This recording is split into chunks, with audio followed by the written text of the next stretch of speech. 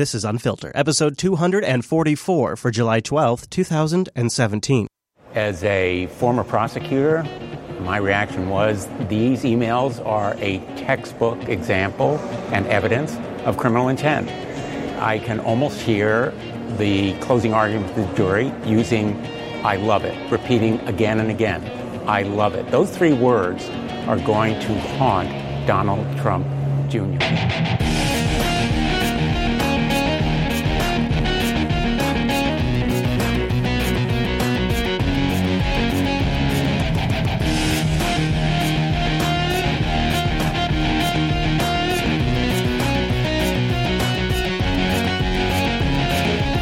So right now, I want all of our Unfiltered viewers and listeners to stand up, stretch, yep, get that back part there, because, man, you're going to be in for the ride of your life this week. Welcome again to Unfiltered, Jupiter Broadcasting's weekly show about news you shouldn't be watching.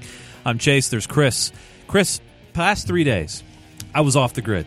Literally, I was Up in the mountains. I was up in the North Cascades, which is, by the way, one of the beautiful national parks that we have in this world, in this United States. And I was there, had no reception, no nothing. I get back to civilization. And what happens on the day that I get back is a whole bunch of new emails, but this time... Emails again. Are we doing this again? Emails! It feels like 2016 all over again, doesn't it? Oh, yeah, man. Welcome back. Oh, I know. You see, I'm getting out of here. After this... I envy you. I got one more show tomorrow, and then I'm out. I'm in Montana. Because you know, right now, you guys... I know a lot of you love our show, and we love doing this show. But there's something to be said about being able to unplug, kind of look at things from a distance, and just remember what life is about, right? To go see Montana. Yeah, I would like to see it. Yeah, I would. I do like seeing it. I do. would. I've seen it twice, and it's a very big state. Speaking of nukes, our cyber this week, because we have so much to get to, but let's start with our cyber real quick. Just a couple of quick things here. Our cyber is all about the nukes this week. U.S. officials say tonight they sent a bulletin warning of a series of cyber attacks beginning in May on companies that run a dozen U.S. nuclear power plants. Can you stop for a Yeah, real quick let's stop second? right here. Yeah, we got to. What the hell? Why are these on the internet? Well, okay. Why? We always say this. Now, let's break this down. Yeah, So listen to what he actually says here in the beginning. All right. U.S. officials say tonight they sent a bulletin warning of a series of cyber attacks beginning in May on companies that run a dozen U.S. nuclear power plants. So NBC News is on a mailing list, like a CERT kind of mailing list. Seriously, that's what happened, right? And they sent out a thing saying, hey, this plant had some cyber activity. Like they're on, and so then they turn and make a story out of it. And you're right, because we've always said on the Unfiltered show, you just unplug from the internet. Well, stay tuned. Several U.S. intelligence officials tell NBC News Russian hackers are strongly suspected because the attacks resemble previous cyber intrusions known to have been carried out by the Russians on electrical grids in other countries. Now, the only other little bit that maybe they could have thrown in here right now is at this very moment, Russian plants are under a significant amount of attack and have been for weeks. So that's sort of interesting that they're also being attacked right now. Might be worth adding to the story. Among the targets this time, U.S. officials say the Wolf Creek nuclear plant in Burlington, Kansas. How much would you have crapped if that was somewhere near us, though? I mean, that would have been a thing, right? Yeah. The FBI and Homeland Security say the cyber attack appears to be limited to administrative and business networks, not plant controls. Okay. All right. Now, this is interesting. But once you get into their network, though, then you have access to those controls. Well, says the intrusion had no impact on the plant because the targeted operational computer systems are completely separate from the corporate network. Oh. what do we always say? What do we always? And you know Very what? good. This is something. Whenever these stories go like, "Oh yeah, we were attacked, but it's no big deal," it's always because our systems were not connected to the internet. That's always what it is. That's really the fix. It's so simple. Security experts say the hacker's goal could be a threat of a blackout. To send a message to say, back off, because we have the ability to strike you in the heart of your core systems. So this expert is NBC's full-time security analyst who's literally paid to say whatever the narrative of the story needs him to say. That's actually his job. And what he's setting up here is a false story. So they go after, through some sort of quote-unquote cyber attack, the secretary's computer. They don't affect the control systems. They don't affect the plant in any meaningful way. They go after the secretary's computer, and they're able, with their expert to spin that into a cyber warning shot. To send a message to say, back off, because we have the ability to strike you in the heart of your core systems, your networks that matter to your economy. Except for what they're actually showing you here is they completely failed to penetrate the network in any meaningful way, didn't even take the place down for a day, didn't force staff to go home. Like this was less damaging than a ransomware attack when you have good backups. Yeah. Like this was a non-story. So if that's the scary message they're sending us, I don't really think we have anything to worry about. Well, to be fair, you got to pay the guy, right? So sometimes you got to come up with a story. You sure do. To fit it. He gets a full-time wage. So what is that, $150,000 a year? Oh, I would imagine at least. We don't really often see the other end of a cyber quote-unquote attack. You remember Petya, the ransomware that I just kind of made reference to? Yep. There was like a full-on SWAT raid of a Ukrainian software firm where they think the Petya ransomware came from. And there's not a lot of audio to this, but just imagine, Chase, you're just working at some IT business kind of company. It's a computer company. Yep. In this case, it's a software company. Yep. It's an office full of developers. Probably not everyone at the company's involved. Picture this scene. This is on a cell phone camera of a Ukrainian, or I don't know, I'm not sure if they're Ukrainian. It's in Ukraine, but service members. And they're rushing into the office building where the software company is. It's just regular people at their desk. Wow. Look at this with guns. Wait, the Ukrainian military? Yeah. To go get the cyber threat, where the cyber threat originated from. Here's the people that walk into a meeting. Could you imagine this, Chase? You're sitting here in a meeting and military service members with, look, I would need to change my pants. They got like laser sights. They got guns, dude. They got look at this. They're walking all over this place. They're shouting at them. They're going through their desks, going through their server rooms. This is them in their server rooms. Obviously, they have a cooling problem. Look at that big fan. Look at that. Oh, they got to point it right. Wait. Isn't that classic? That computer on the right, I think that's Vista. Dude, I think that is Vista. I think that's Vista. That must be hooked up to something like a dedicated machine or something. And they got a bunch of shots of the hardware in here in this video. That's the virus right there. That is the big virus. You can see it right there. Yep, I can see the light. There's a better shot of the cooling fan. Oh man, they even took the front off the cooling fan. They needed maximum. They're not cooling. messing around. They took the protective grade off the front of the fan. Oh jeez. Oh man, and then they have $100 bill bouquet. Yeah. So got to get a shot of that. Yeah, nice. This has been edited together nicely. Look at that. So they're standing there with guns. Wait, are they there just waiting for the vending machine, or look how decked out they are. Yeah. For a software company, dude. Like I don't think these nerds were. Look at that. Look at that. Server stuck in a closet. I don't think these nerds pose nearly this kind of risk. There you go. There's the cable modem. Look at all the AC units on the windows. Wow. So there you go. Holy so crap. that's at the other end of the Petya attack is this raid from the Ukrainian army. You can find the full clip. Get on the ground. Notes. Isn't that nuts? Wow. Whew. Okay, so Clapper was getting testified to your good friend, my buddy Franken. Remember Al Franken when he was a radio host? I remember Al Franken when he was on Saturday Night Live. Yeah. Gosh darn it, people like me. Yeah, well now he is he's asking James Clapper some questions. And man, if there's not one thing that is really is the phrase stuck in my craw. I don't want to still grind my gears. I know that's your thing. Is it like stuck in my craw? Is that the right phrase? Yeah, like a thorn in your side. It's not racist, right? Okay, you know what's been a real thorn in my side? Thank you. That's a good one. Yeah. Is this 17 intelligence agencies signed off on the Russian hacking? You can't question that. It's 17. 17. How can you question 17 agencies? Yeah. Are you a conspiracy theorist? What's wrong with you, Chris? Now, so I'm the kind of person like when I know something to be true and the rest of the world is under the other the wrong impression, because obviously they're wrong.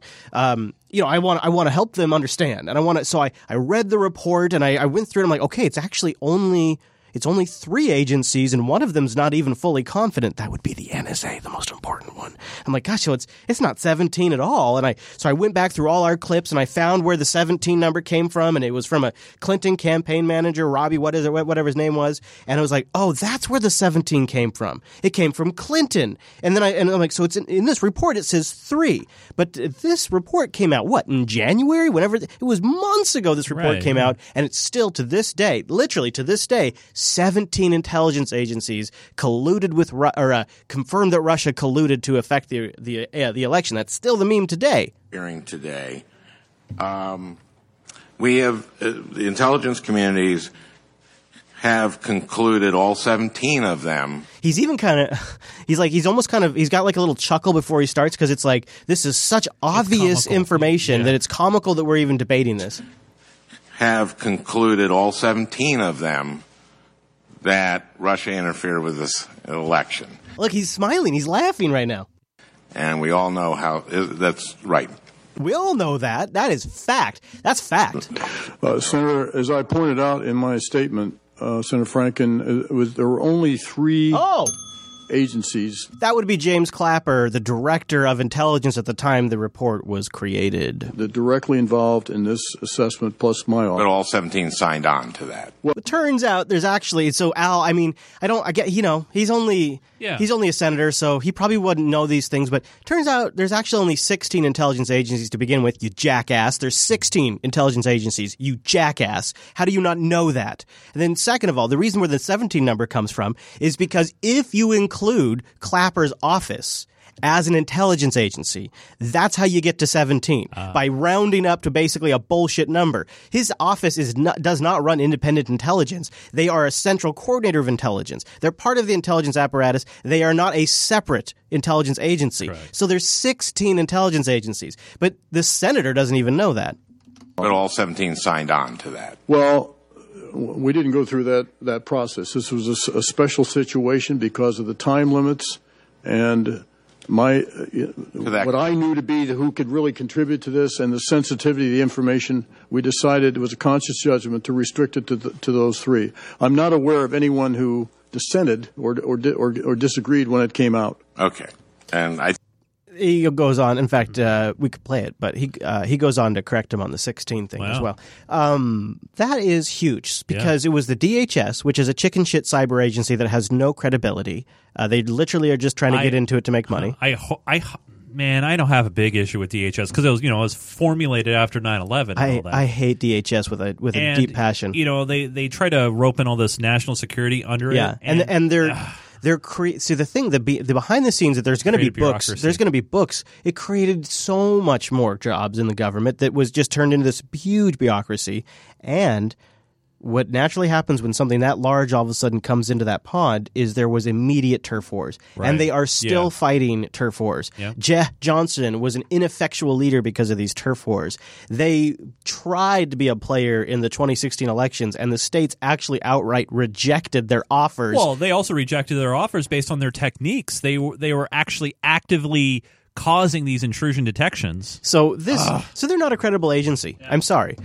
And then I have an issue too. And then the NSA is like half on board, and then you have the CIA, which is the reason why I feel like the CIA is not as credible either. Although, of course, they you could obviously argue that point, and I would say it's a very valid argument. But I believe they're not credible because they simply have an agenda in Syria. They have skin in the game. They have skin in the game, and their agenda in Syria and other places in the Middle East is influencing their decision on how to tip the scales. And Russia, for a very long time, for the CIA's legacy, has been the go-to boogeyman to tip scales in a certain way. So I'm not saying that is what happened, but I find the CIA to be not as credible in this situation. The NSA seems like, because they're more of the network people, they're looking at the crypto, they're watching the wire, they're watching communications. They seem like they would be the most legitimate agency out of all 3 agencies to believe if they say, yes, we're positive it was Russia that did XYZ. But they never even said that. They said they were, well, it's possible. It seems likely. We've seen some indicators. So I thought that was probably worth us just recapping, as we're about to get into a whole bunch of Russia stuff. There's also another meme. We've got to hit back. We've got to punish Putin. I actually was watching this debate on CNN right before I came down here to do the show. We got to push back for Putin. We got to teach him a lesson. Your buddy Mike Morell was on CBS Morning News, said the same thing. We've really got to make sure that we teach him a lesson. We've got to push back. We've got to show him that we won't take this. We can't just take this lying down. Like, Morell was really like all in on CBS Morning News. Yeah. And there's some that are saying, well, we've already done it. Rudy Giuliani is an advisor to the president on cybersecurity, and he was asked in Poland this week why the U.S. hasn't punished Russia for interfering in the election. Listen to how he answered. I do think we have taken action. I just don't think we've announced it. Now, I wouldn't have played this except for he has, as like a buffoon, revealed other actual classified information in an interview, even this year. Yeah. So I wonder if we haven't taken some action. There was also reporting that Obama ordered some sort of implants to be installed throughout Russian networks in case we needed some sort of retaliation. I have it in the show notes from like an episode or two back. Who knows? Who knows? But the cyber war is upon us, as the chat room's been saying recently. All right, let's talk about this big story. This is the one that we're kind of been. So North Cascades, very pretty. Mm-hmm. There's a lake up there, and huge. Did you sleep in a tent? Did you sleep in a cabin? I slept in a tent. And nice. By the way, underrated, most underrated thing that you could ever bring with you that you need to bring. Okay, a hammock. Oh, sure, man. Yeah. Did you bring one? I had a hammock between two trees. Nice. It was just so nice. So anyway, what was the big story? So I guess there were some emails back. In fact, so Hillary. Cool. No, actually, somebody else's emails this time. Okay. Right. Donald Trump Jr.'s. Yeah. Oh, he gets email? Yeah, I guess so. Right. So let's set the timeline here. This is June of 2016 that these emails are coming out. So to put that in some perspective, the first DNC emails started getting released in July. The FBI started getting involved in July. There was some early murmurs from WikiLeaks in June. But there wasn't really a lot behind it. We were still mostly talking about Hillary's emails and stuff like that. We hadn't really gotten to the new email leaks yet. So this is all kind of right before all that stuff broke. So it's kind of ironic that now here we are looking at email leaks. Of course, Donald Trump Jr. released these himself. But let's start at the very beginning.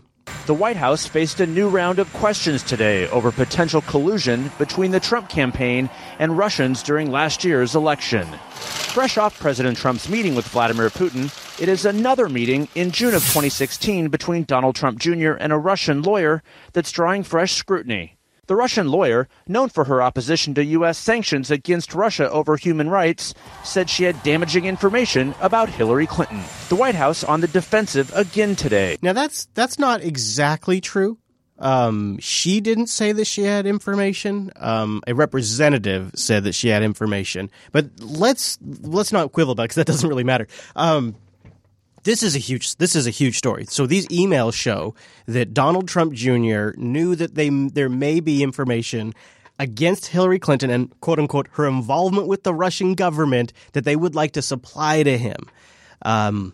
That was, I think let's just stop right there before we go any further about all of it. That was the biggest revelation we have had about any of this Russia investigation stuff since any of this has been a story. Agreed? This is totally. Yeah, absolutely. And so I was kind of curious to see what the different reaction be, because my reaction was like, "Oh man, this is it. This is it." And of course, Chase's good buddy, my friend Adam Schiff, has a take. Oh, Adam! Any evidence to say that this it is absolutely not only a breach of norms, but a breach of civic responsibility.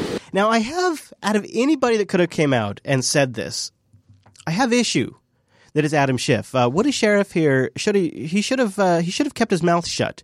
He reveals his political slant and his motivation when he does this because he's supposed to be the ranking member of the investigation panel. Yep. He's supposed to be top cop. And he's coming out and pronouncing guilty before the investigations even happen. Yeah, and I have a problem with anybody that does this, no matter who it is. If it was Nunes out there, I don't know. I would be saying this. It's the same thing. It's like you're showing that you've already decided before you've had the investigation. Right. And I played him. The reason why I'm playing him now is because I also played him when the manifesto came out, the bed pissing manifesto. Yep. He came out and immediately he was the first Democrat out, and he just read pieces of the manifesto in a press conference like a jerk and basically said, "Well, here's our proof," without quite saying that. Now we fast forward to the next scandal, and he's doing it again, and it's just he could have a minion of his do it. He could have somebody on his staff do it. I don't understand why it has to be him. And the only thing I can come to is he wants his face to be the face of this investigation because this investigation is super important to Adam Schiff's political career. This is the most important moment of this otherwise lackluster guy's political career. Yeah. And if this goes the right way, think about this. Think about if this somehow led to impeachment or a total restructuring even of the Trump White House. The cabinet, yeah. Yeah. You think about the political power he would hold in the Democratic Party, which is otherwise shifting around like crazy right now. And that's the part that I guess I don't understand. I mean, we understand that, he just couldn't hold it back enough. Like, he just had to just put it out there. But if that's true, if he's got a lot to gain, he could have just taken the really slow road on this and just say, you know what, hey, we need to. That's what I think. And I think he would come out even farther ahead. Like, allow the spoils of the being patient to just arrive at your doorstep. Because what he's doing, he's playing directly into the narrative of the Trump campaign. This is a political witch hunt. That, they're coming after me. Look, not all the data's out there, and you're coming straight after me. I mean, come on, Adam. He says this is a violation of an oath of citizenship. Now, I know we have people probably yelling at us right now through this and say, well, of course, look what happened. Look at the emails. Look at the emails. Okay, so I think we could at least take, and I think we will take at least 3 tracks on this and there's probably more, but I think we have what does this reveal to talk about, and is there real collusion here? We have, was this legal or not? And we also have the moral question, I think, about opposition research too. That's pretty good. So I think so let's cover the contents of the email. I apologize. I'm going to play a little Hannity here, but he does a good job of just covering the contents of the email, which I think would help for context. Was this the no spin zone of Hannity, or the no spin zone is gone? I know. I think he's podcasting now, right? Yeah, he is. Okay. All right, so earlier today, after the New York Times started reporting on the content of email exchanges prior to this meeting at Trump Tower, Donald Trump Jr. released what he says is the entire email chain. Now, contact was initiated by Rob Goldstone. He's a music publicist who represents a Russian pop star who knows the Trump family. He also was a judge on the Miss Universe or whatever it was, the big pageant that Trump had in Moscow. They brought it there, yep. And during that time, they became friends with a pop star, and they've stayed in contact. It's weird. From the 2013 Miss Universe pageant that took place in Moscow. Then on June 3rd, 2016, Goldstone emailed Donald Trump Jr., quote, "Good morning, Emin," the Russian pop star, "just called and asked me to contact you with something very interesting. The Crown Prosecutor of Russia met with his father, Aras, this morning, and in their meeting offered to provide the Trump campaign with some official documents and information that would incriminate Hillary and her dealings with Russia and would be very useful to your father." So Rob is saying that the pop star's father got information from a high-level Russian official. Right, so from the Russian government. To the father. To the father. To the pop star. To the pop star. Via Rob to Donald Trump Jr. is the idea. Right. Or I guess via this lawyer, actually. We haven't gotten to her yet. We're about to get to her. Yeah. This is obviously very high level and sensitive information, but is part of Russia and its government support for Mr. Trump. Now, that's a key phrase we'll be coming back to. Helped along by Aras and Emin. So what do you think is the best way to handle this information, and would you be able to speak to Emin about it directly? I can also send this information to your father via Rona, but it's ultra sensitive, so wanted to send to you first. Best, Bob Goldstone. About 20 minutes later, Donald Trump Jr. replied, quote, "Thanks, Bob. I appreciate it. I am on the road at the moment, but perhaps I just speak to Emin first. Seems we have some time, and if it's what you say, I love it, especially later in the summer. Could we do a call first thing next week?" Later in the summer, because the campaign will be spinning up. Yeah, closer to October, the better. "When I am back, best, Don." And in following emails, the two go back and forth about setting up that phone call, and then they eventually work out a time for a sit-down meeting with this Russian lawyer. Now, Donald Trump Jr. also released a statement earlier today explaining that he was releasing the emails to be transparent. He also I have a side question about that. Mm-hmm. If you're being transparent, you don't wait for the New York Times. You don't wait for the New York Times to publish emails, in his interview with Hannity, they were there. He says that what did he say? That he had basically forgotten about it because it was So his version of the story is they go in there expecting to get dirt. He's kind of actually honest about this part. He says, we go in there expecting to get dirt about Hillary Clinton. We sit down and this Russian lawyer starts talking to us about how the sanctions are screwing over this thing. And basically by the first 10 minutes, he walks out. Manafort jumps on his phone, starts ignoring her. And in fact, the gal felt slighted about the thing. She says in her interview with NBC, which we'll play part of. And I'm left with an impression of like they got cocky and just jumped in there and and they claim this conversation was like they're not denying that they did it. What they're saying is we did it and we didn't get anything out of it. Like we did it and we fucked it up. But since we fucked it up, it doesn't matter, right? Because it didn't work out, and that's sort of the argument. See, and you know what? That's what I'm feeling on it too. The additional thing that I feel on it is at this point there's a campaign happening. There's an active campaign, and instead of going to the FBI and saying, "Hey, we have this guy saying he's got information from the Russian government," and I don't care. On this right now, I'm looking at this not as a political thing. I'm just looking at this a procedural thing. You have an outside government, which is against the law to receive things of value, like information like this that you could release maybe in October, right? So it's interesting. Okay, so what do you think? Does it matter if when it starts, like when they talk about the lawyer, which we should talk more about here in a second? The moment he mentions the Russian government, that is full stop right there. He should not be responding. And go, let's talk about.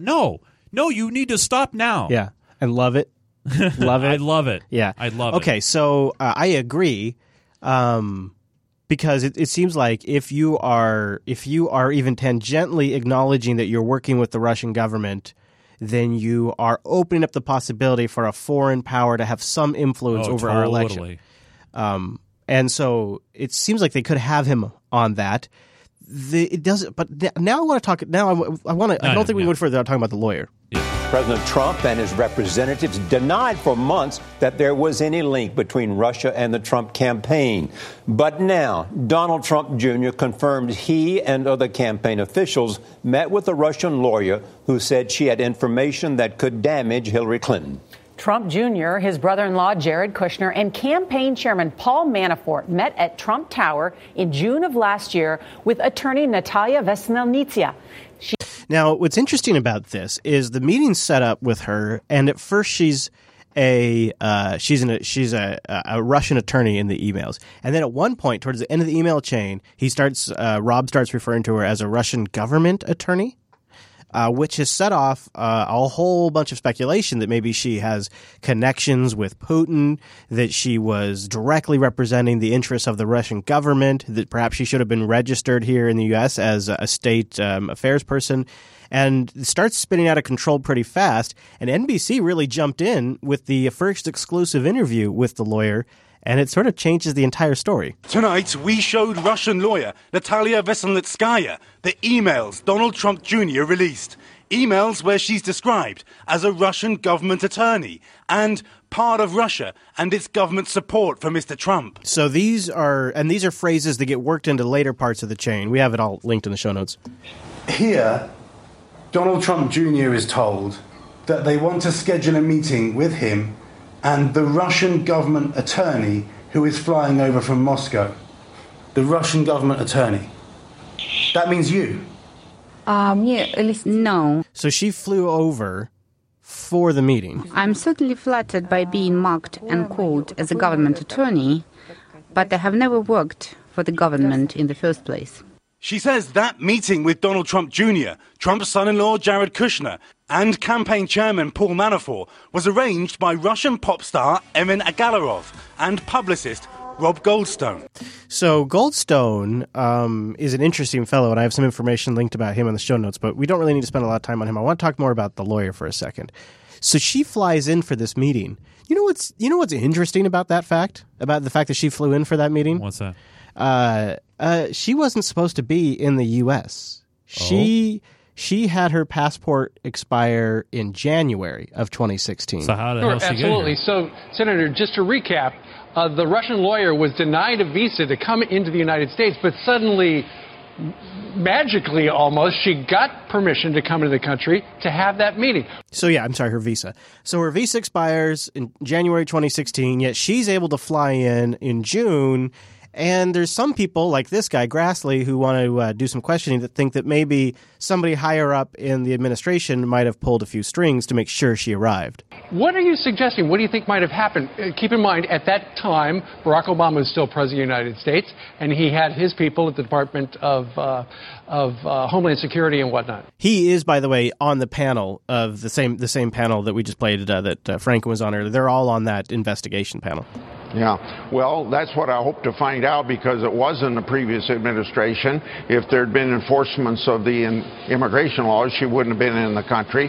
So it seems like there was some sort of special privilege or grant given to her. There is also apparently some connections between her and a company called Fusion GPS. Now, you might remember Fusion GPS because in Comey's testimony, he went into tons of detail about them. The chairman mentioned that Fusion, are you familiar with Fusion? I know the name. Okay. Are they part of the Russian intelligence apparatus? There is several links in the show notes that suggest that Fusion may be connected to Russian intelligence directly. I can't say. Okay. Do you agree with me that if Fusion was involved in preparing a dossier against Donald Trump? I'm sorry, what? What was that? I'm sorry. Fusion was involved with what? Me that if Fusion was involved in preparing a dossier against Donald Trump. Yeah, that's right. The same people that were involved in creating that bed-pissing dossier are the same people that helped connect this Russian lawyer to Rob and get her over here into the States. The same people that the Jeb Bush campaign initially hired to do opposition research against Donald Trump. When it became clear that Donald Trump was going to be the front-running Republican candidate, the Hillary Clinton campaign began paying him. And Fusion GPS, a company that is potentially connected to the Russian intelligence. That would be interfering in our election by the Russians. I don't want to say. You know why he doesn't want to say? Because there's an investigation and he can't talk about it because that is something they're actively investigating right now. So this is a really thick story because we have potentially the same people behind the Trump dossier somehow tangentially connected to this Russian lawyer. And when you look at all of these things, it does look like a bit of a setup. Like maybe they somehow got this guy over there, particularly because here's something else. I've read the dossier. We have linked it in the past. You can find it online.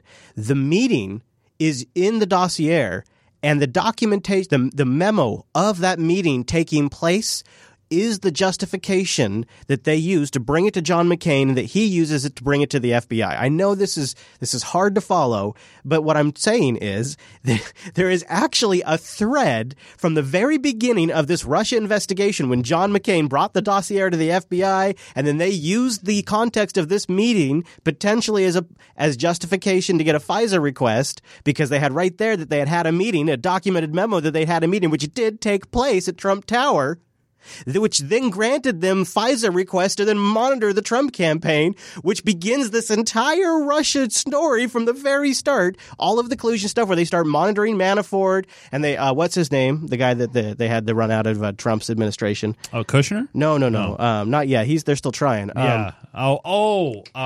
Yeah. The general, I can't remember his name right now. Oh, Flynn. Flynn, thank you. Flynn. That's how they got Flynn, was because of the ancillary collection from the FISA monitoring. It's all connected. It's crazy. It's all connected. It all comes back to Fusion GPS, which is astounding. And if Fusion GPS is connected to the Russian intelligence and the Hillary Clinton campaign was paying them for this dossier, then both the Jeb Bush campaign and the Clinton campaign paid Russian operatives, which would sound a lot like collusion. It's incredible. It's incredible. But it doesn't change the details and the facts of the emails, which could still screw Donald Jr. Donald Trump Jr.'s emails are raising legal questions about his meeting with the Russian attorney. That meeting also included the president's then campaign manager, Paul Manafort, and his current senior advisor and son-in-law, Jared Kushner. Some legal experts are pointing out that federal law makes it or declares that it is a crime for a foreigner to give money or something or some other thing of value, as it's written. So the thing is the hypothesis which I have just laid out actually fits into this perfectly. So if this was some form of setup, either they convince a stupid pop star who looks like a real idiot by watching some of his videos before the show, or maybe they somehow paid Rob off, who seems to be like a real piece of crap character. Somehow they get these guys to go to a meeting, and from the very beginning, they make sure to put a few key phrases in there, like the support of the Russian government and the Russian government attorney. Make sure that's in there intentionally, and then make sure you hold on to these emails. It's perfect because it shows that if he accepts those emails, that Donald Trump Jr. was accepting work from the Russian government. Right? So it illustrates that even if it was bogus and entrapment, it still shows willingness to take information from the Russian government. Right. It's sort of like when the FBI entraps somebody for trying to blow up the federal building when they're the ones that gave them the inert bombs. It's kind of that, and he's still caught. He's still guilty. In connection with the U.S. election, federal law also states the following. No person shall knowingly solicit. Oh, I guess Crown Prosecutor isn't a Russian government official. Yeah, but here's the thing, though. It doesn't matter because you're receiving this email, right? Yeah. Do you think Don Jr. is going, oh, that's not a real office, I'm going to continue down this path? No, I think he's thinking, oh man, I got some info. Here's what he said in the interview. He's like, I've heard some stories about Hillary that don't get a lot of coverage in the mainstream media, and I thought maybe I was going to go find out about some of that. Right. And I believe it, because I would think that if somebody emailed me and said, hey, I'd like to give you some real dirt, and I knew them because he knows this guy because they let him screw some of the Miss Universe. But let me add on to that one more layer. If it said, yeah, Chris, I got some information from the Crown Prosecutor of Russia, you're going to think this is official information. It means it's good stuff. Right. You're not going to – and that's the part that I think I'm still having a trip up over is at that point, you don't go any farther. You just don't.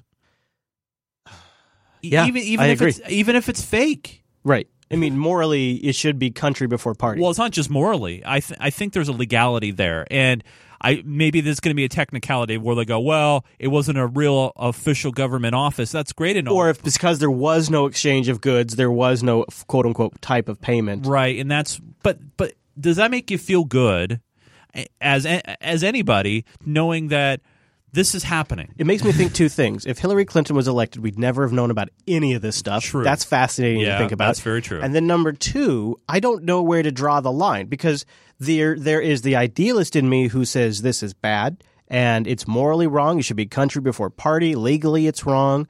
But then there is the pragmatist that's been sitting in this chair for weeks now. And I got to say, this doesn't sound any more awful than Donna Brazile defending leaking questions to Hillary Clinton because we want to win. We want to win, quote unquote. Yeah, I did it, quote unquote. We want to win. So it seems like morality, I don't think morality has been at play since you or I have been alive, to be honest. I think it went out the window long before then. So the pragmatist in me doesn't know where to draw the line, to be honest, because if the Clinton campaign and the Jeb campaign have been paying into Fusion GPS and this Steele character who are connected to the Russian government, then they have also been collaborating of the worst kind, and that would just seem to be the norm then. Yeah. Because the Trump campaign, while they failed, did try to collaborate, and they hoped for collusion. They just sucked at it. And the Clinton campaign worked through an apparatus like Fusion GPS to hire opposition research. It seems like it's just a different type of collusion. Because the other thing is like Fusion GPS also has British MI5 officials in it, like so that you could say that government isn't trying to influence. Like the rabbit hole goes really deep here. So the pragmatist in me does not know, legitimately does not know how to answer your question. So then I sort of fall back on the morality and say, well, it was morally wrong. It was a wrong thing to do morally. Yeah, and this is the part where you see the Trump administration and you see, Don Jr. going on, Fox, Hannity, trying to feel this friendly bump. But at the same time, we're not really digging into it, is that he only shared these emails and started talking about it after the New York Times reported it from the get-go, right? And this thing already happened. So why do you think is that significant? Because it shows that he did have a meeting and lied about it? Yeah. And that's the part that bugs me too. So what qualifies so here's where I quibble is okay. I think that Russian lawyer doesn't have anything to do with the Russian government. Right. So it's not it's he went and basically met with an activist lawyer who's been pestering him for a while. Yeah. And she figured out a way to get in front of his face. I think the whole thing was just to set up the optics of it, to be honest with you. And then his poor choices and his greed, and also if you keep right. it, here's one a other little thing, dark angle. one other thing, All right. which is one more thing. Yeah. Remember, again, this is pre-Russia hysteria. That's right. Yeah. So he's not necessarily thinking everything Russia is toxic. What? And okay. And then also, at this point, everybody thought Hillary was going to win for sure. Yeah, I think even they thought that. Well, at the time, and I think even Don Jr. mentioned it in the interview with Hannity, that there was a possibility that it could have been a contested convention on the Republican side. There was a lot of fluidity going on. But not to get too conspiracy baconish or having a weird thought, but what if this was intentionally set up this way to kind of bait Don Jr. in, and this was like a Russian insurance policy, if you will? Like they knew the laws, right? And then the meeting happened. Nothing came out of it, right? It was a total blow up in their face, waste of time, as Don Jr. was. I'm paraphrasing what he said during the interview. But what if this was just kind of held there? If you look at the timing of this release, don't you think it's interesting? Why is it being released today? Like, why? So Trump has his successful meeting with Putin. They announce a ceasefire in Syria. I feel like the timing of this release is sort of meant to sort of take him down a peg during some good news. Like you get a bump that you've just had a successful ceasefire in Syria that actually seems to be sticking. So then, boom, here's this huge release. Yeah. So I'm more cynical about it, and I think it's more sabotage in a sense because he met with a private citizen, and these guys do meet with a lot of people, and publicists always overpromise, but it's always, you're probably, if I'm him, I'm willing to go in there and hear what this person says. Well, especially after the leadoff. I mean, look at that leadoff. Yeah, there's so much speculation because you could also speculate, well, what happens if he got information that was clearly damaging to national security? What would he have done? Maybe he would have gone to the FBI. We don't know. Right. So but what seems to be obvious is he got trapped one way or the other, either because he's stupid or because he was intentionally trapped and he just fell for it because he's greedy.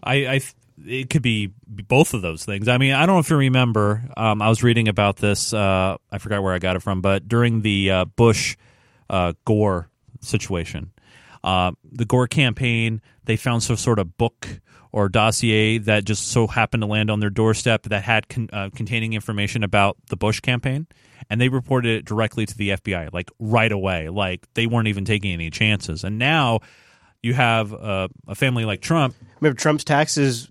Somebody just dropped it off in a mailbox? Yeah, just dropped them off anonymously. And it's one of those situations where they are being the not atypical political family. This is a financial family that has gotten into politics. Yeah, but you look at Joe Biden's son over there, and you look at the way Cheney profited from Halliburton. I think that's a system, dude. Well, definitely. And now Barry's got a foundation. Yeah, that's true. It's very true. But in this situation, was it just too much greed? What's the play here? Because after all, at the end of the day, they won, but there is some really underhanded stuff happening in this on both sides. Shows some intent to at least get information from a foreign power. So are we going to talk about? I don't know if you have the clip on it, but give it to me. What do you got? I was going to say, with the whole Trump didn't know about this at all. I didn't know them. No, but I do have the. But there's a correlation to the fact that the day of or the day after that email took place, Trump went out and announced that we're going to have some big information to share about Hillary next week. Yeah, I don't know if I have that, but I have the video of them. The video of them. Hanging out here. Yeah, but it was like. And Trump's, he's my dad didn't know anything or anything like that. And then the meeting happened one floor below where Trump's office is in the tower. So, what did who know what and when? So while you're talking about things that are weird like that, so this lawyer that somehow gets in to the U.S. to have this meeting, then the next day after the meeting is at an event with the U.S. ambassador to Russia who was appointed by Obama. at an event she's pictured with. She's not even legally allowed to be in the U.S. She's some lawyer, but then all of a sudden she's at some big Democratic event, like the next day, photographed next to this guy. Right. And again, I go back to, they're all connected back to this dossier, which is the very justification that kicked this entire damn thing off, which was then completely disproven, resoundingly rejected by Comey in his testimony. And even Steele, the author, came out and said, well, yeah, I actually wasn't allowed to travel to Russia, so all the information from Russia was from hired sources that I paid. So he paid people to give him stories, and then he was paid by the size of the dossier, and he admits that half the stuff in there is unverified. Probably like the bed pissing stuff. So this dossier is at the heart, again, of all of this, even if it's remotely connected. And then you have players like Adam Schiff trying to make his move. You have guys like Donald Trump Jr. trying to play transparent now after the fact and going on Hannity. You have Hannity, who's the personal spokesperson of the White House. It's just, it's a complete dumpster fire. And it shows that there was corruption on both sides. And you know what bothers me, I guess, about the whole situation is, you see these kind of things that are just blatantly bad. I mean, it doesn't look good no matter how you spin it. And the excuse that you usually hear as a response is, well, Hillary did it. Or, let's go back further. Well, Bill did it. Let's go back further. Well, George did it. Well, let's go back further. Well, Reagan did it. What bothers me is the reasoning that supporters will give is, well, the other guy did it, so our guys can do it too. Yeah, because it's precedence, I guess. Right. And I just wonder, well, what about the act at hand? Well, I mean, what about the morals of it? Right. That's what I'm saying. Like the legality and the moral. That's why the practical version of me gets hung up on it, so I have to fall back to the moral version of it. Because here's what happens. Here's what happens if you don't do this. If you don't take the meeting with the Russian lawyer, if you don't hire the dossier guy, if you don't put your server in your basement, then you're a loser. Because look at Bernie Sanders. Bernie Sanders is going to go down in history as the guy that said, I'm sick and tired of hearing about her damn emails. Once you play nice, you lose. Doesn't matter how popular you are with the people. Nice guys finish last. The political system crushes the nice guy. And it's the players that have people on their team like Debbie Wasserman Schultz or Donna Brazile or Manafort or your children or Kushner, like these people that are super tight operatives that work close to you. If you don't have your gang of thugs that help you do this stuff, you lose. And that's why Gary's going to lose again. That's why if Bernie tries to run again, unless there's something that changes and shifts in a massive way, if you're the nice guy and you're not corrupt, you lose. And Bernie Sanders, I think, is the living proof of that. Doesn't matter how popular you are. If you don't play if you don't play the dirty game, you lose. Right. It's sick. It's gross. Well, the problem I think, though, Bernie unfortunately had is he was up against the biggest machine there is, or one of the biggest machines that there is. And there was nothing stopping Hillary from getting the nomination, especially after her campaign against Obama. And once that plan was put into place, it didn't matter if Bernie had more dirt than anybody, it wouldn't have mattered. Because we've already covered how much money is involved with the foundation and, her buddy with all these people. I wonder if Bernie had won, if the CIA would still be freaking out. Because Bernie probably wondered what he'd want to do in Syria. I wonder how they'd be freaking out about that right now. Yeah. They were probably never concerned. No. And they probably thought they were going to get jabbed, too. They probably weren't concerned then either. No, and that's where, I came up with the name of a podcast in my head over my weekend that I was up there. It was called, the New Civil War, red versus blue, because I think this is by design. This is what the whole point is, right? To get us so wrapped up and so polarized and talking about morals and legality. Meanwhile, there are things happening underneath our noses that we're not even paying attention to. It's another big distraction, and at the end of the day, there's North Korea here launching missiles. There are things that are really happening. Yeah, I try to, once we get through the main show, stay tuned to the overtime. We'll pick up a lot of that stuff in the overtime, like North Korea or the situation in Syria. Yeah. All that stuff. We'll pick that up in the overtime. Why don't we do a little G20 coverage? Oh, yeah. We teased it last week. We had this is sort of our ramp out of all of this stuff. Let's just cover the Trump-Putin meeting a little bit, some of that stuff, just to sort of start clearing our minds and moving out. This moment is actually kind of funny. That's why I left it in here. They're collectively making fun of the press right now. Like they're pointing at, look at these animals, look at these jerks. Look at these idiots.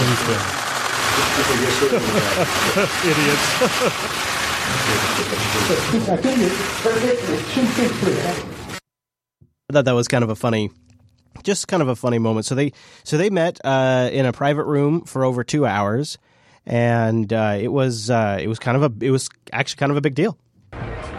Savannah, good evening to you. This may have been the most important diplomatic meeting yet for President Trump, formally face-to-face for the first time with the leader of the country accused of meddling in our election. And that was topic number one for the U.S., with two different stories tonight on how that discussion went. The world watching to see where this relationship goes next.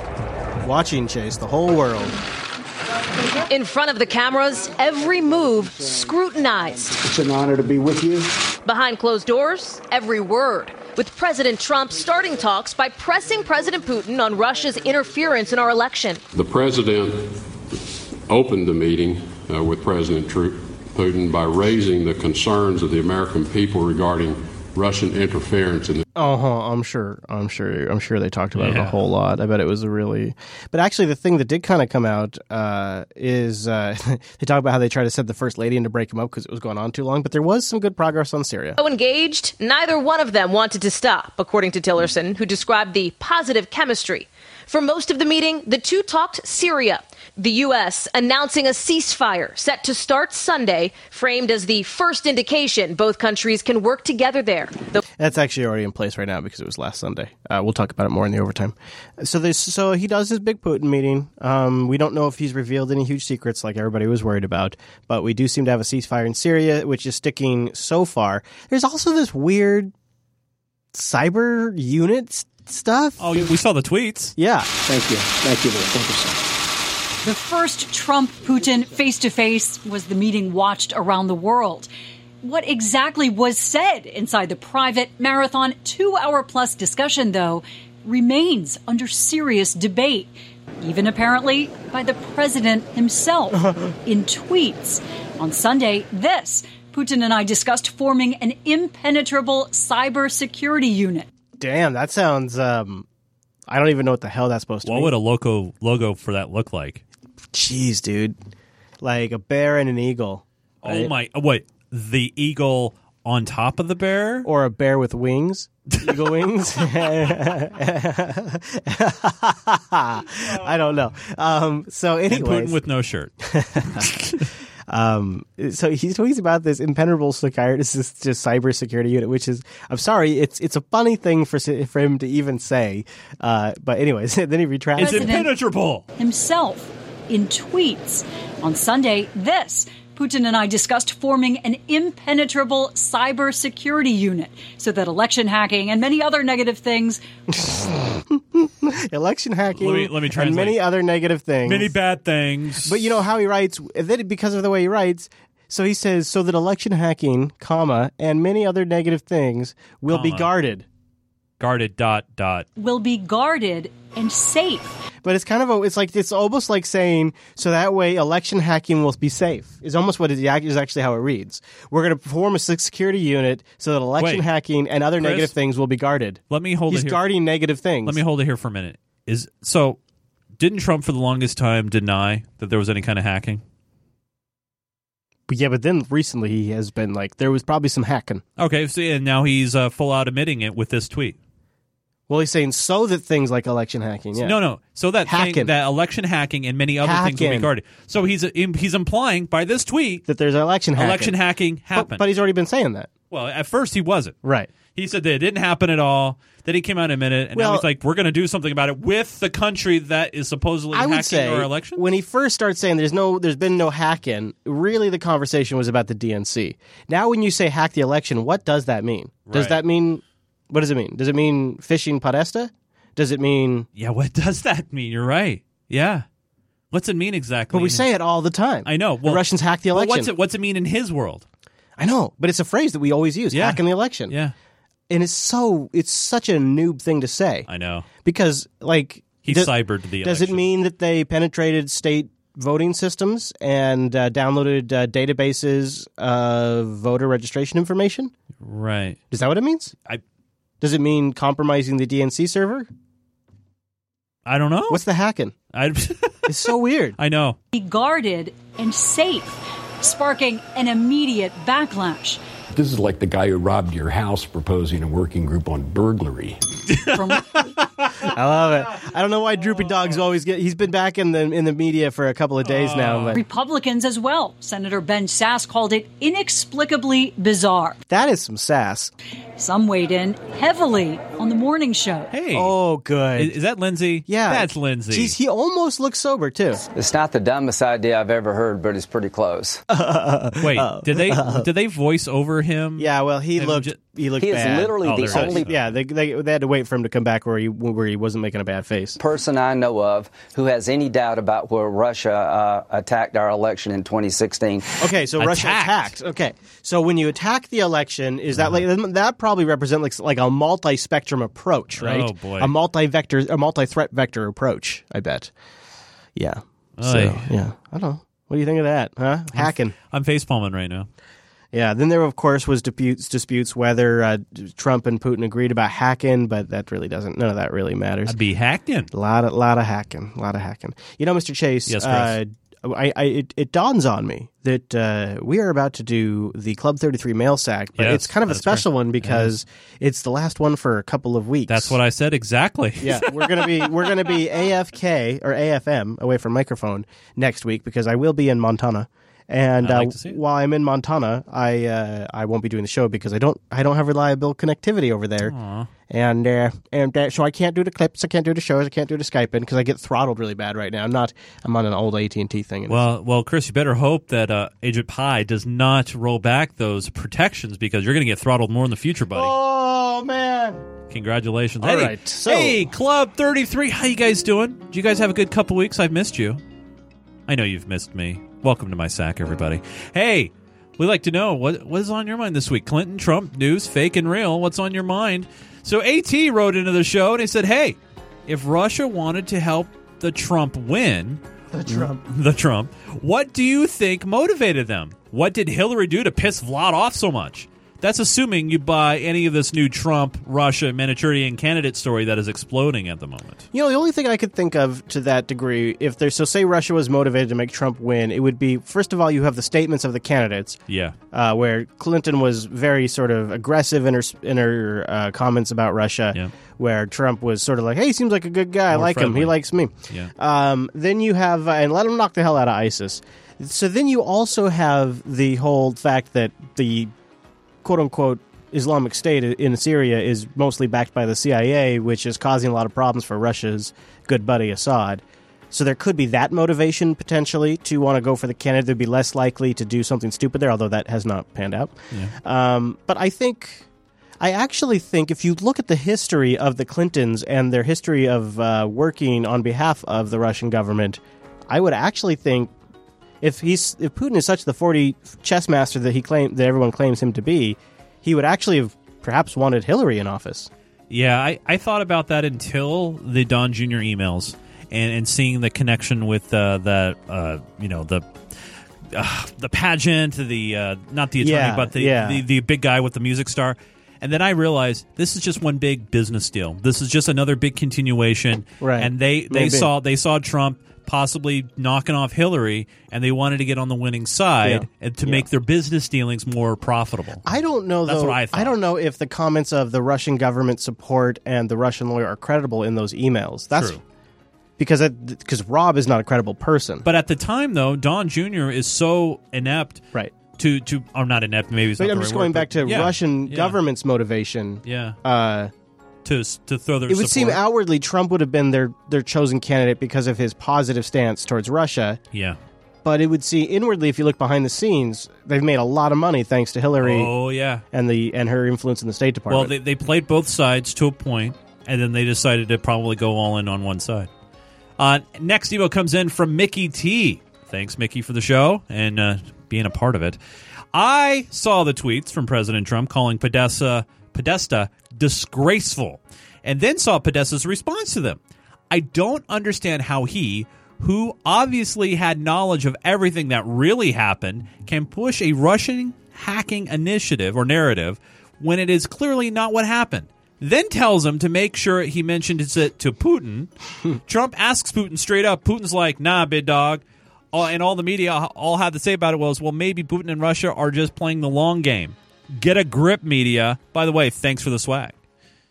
Yeah. Oh, yeah. New swag is out. Special discount for our patrons. And yeah, look for that special post for Club 33. And we just opened it up to other patrons as well. In fact, I might be, I didn't check with Ange. I mean, I did. We're at 50 of 52 right now. It was, we have 2 spots available. Okay, 2 spots? As of right now. Yeah. 2 spots. Yeah.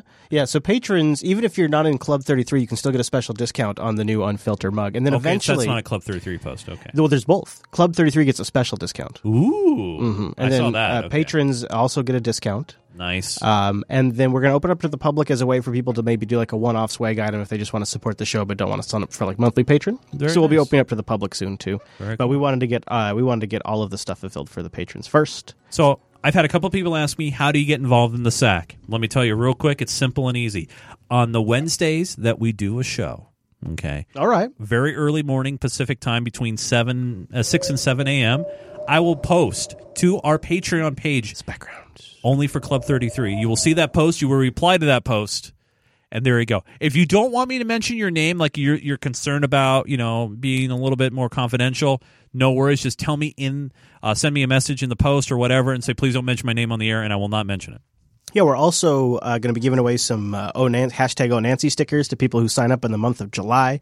Patreon.com/unfilter, because we're trying to get up to a new goal level to do Unfilter more than once a week. Patreon.com/unfilter. That's where you go to support the show. But also, even if you don't want to become a patron, when YouTube permits, we are posting the entire live show over there as well, which you can just watch the completely unfiltered version of Unfilter.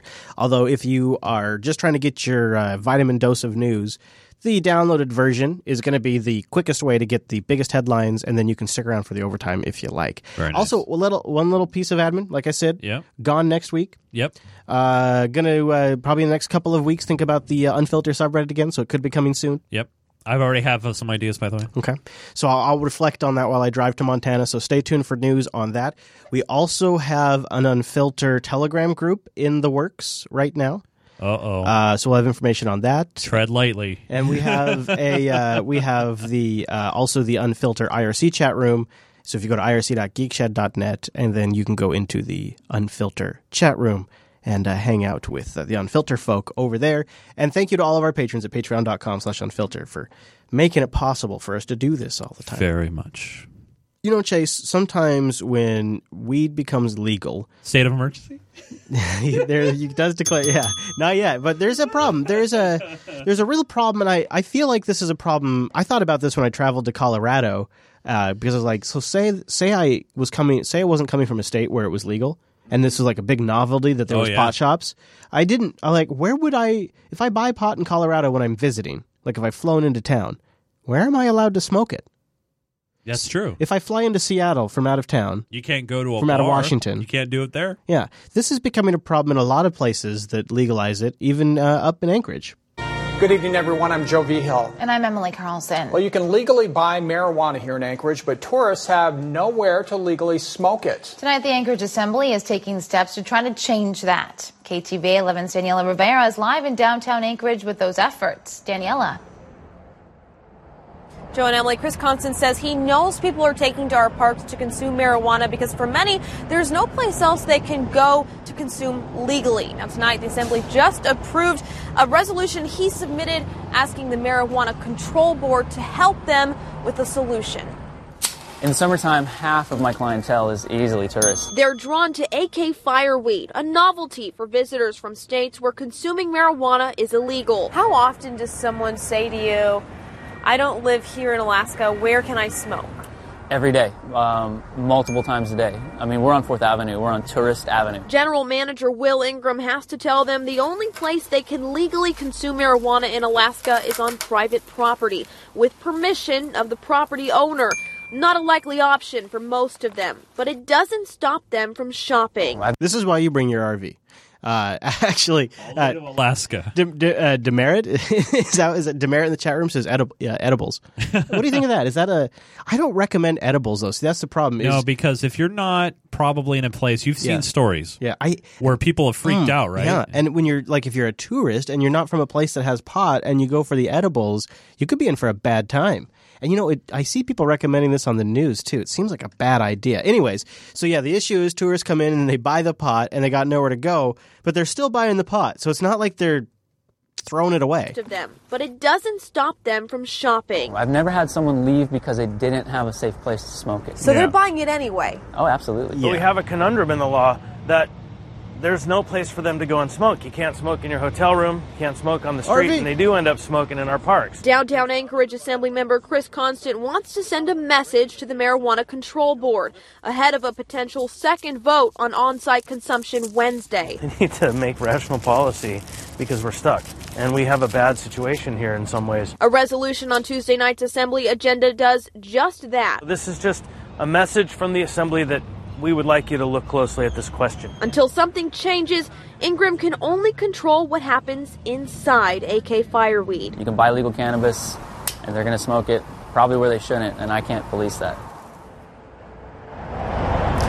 That resolution was approved this evening within just the last hour, 7-4. We also reached out to the Anchorage Downtown Partnership. So the 7-4 means that they're going to look at places to make it legal for people to smoke out in public, away from people that don't want to have to smell it, which is going to be now the tricky game they have to walk, because there's going to be people that don't want to have to put up with it, But if you don't, what happens is people go to parks and they smoke out people in the parks, or they go to the alleys and they smoke in the alleys, which makes it look seedy.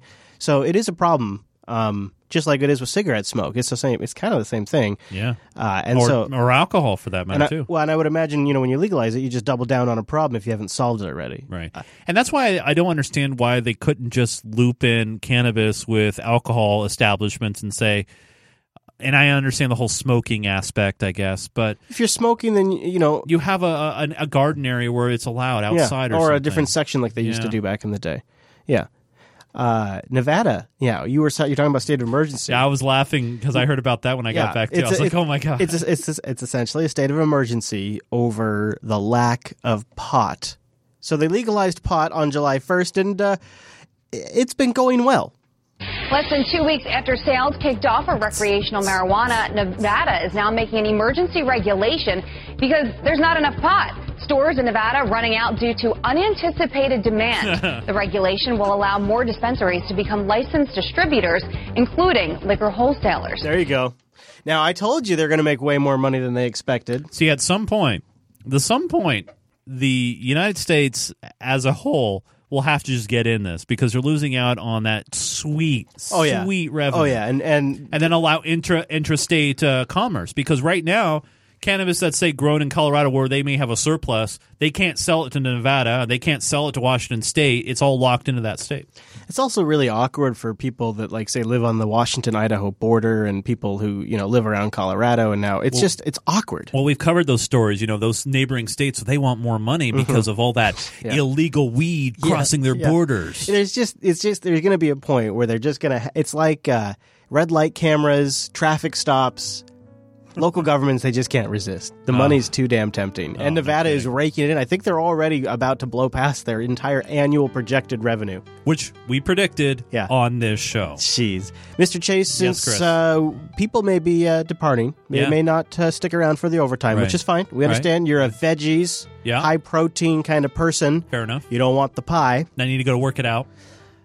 Maybe they're going to take off, and they're going to miss you for the next couple of weeks. Where can they find you? If people want to have some more Chase in their face, follow me on Twitter, @Nunes, Nunes. I also do a lot of game streaming over on Twitch, twitch.tv/GeekGamerTV. So if you're bored next week and you're wondering where the show is, come join me. I'll be doing some streaming. Now, Chris, you're going to be going to Montana, the Big Sky State. I assume that during your journey, you're going to be sharing some beautiful pictures, maybe some haikus, if you will. It sounds so epic and dramatic. Where can people find this You stuff? never know. You could find some of that at Chris LAS on the Twitter, @ChrisLAS. Also, there's a network Twitter account you can follow. Yeah, that's Jupiter Signal. There's a calendar for this show, when we're live, when we're doing it. And you can kind of do the math and figure out when to expect an episode. JupiterBroadcasting.com/calendar. But if you don't want to do the math, just subscribe to the RSS feed. Nice. Then if we take a week off and then when we come back, you don't have to worry about any of it. It just shows up in your podcatcher of choice. And also take this opportunity next week, instead of not having a show, to just enjoy the world. Oh, I thought you were going to say reflect on a world with no Unfilter and then go to Patreon to make sure we never go away. Oh, what? Oh, no. Really, yeah. Enjoy it. Yeah. Because, having all this politics in your face all the time. I should say, though, producer Matt, he's still going to be clipping away. I know he so will. if something breaks, we'll have it. You need to take a little break. Just a little break. Yeah, definitely. Definitely. All right, everybody. Thanks so much for tuning this week. Although, you can stick around. Overtime's coming up. Just a little bit. Overtime. We'll see you back here in... Oh, really? Yeah. Oh, yeah, you're right. Yeah. Got to get it right this time. You got to get it right. Okay, in 2 weeks.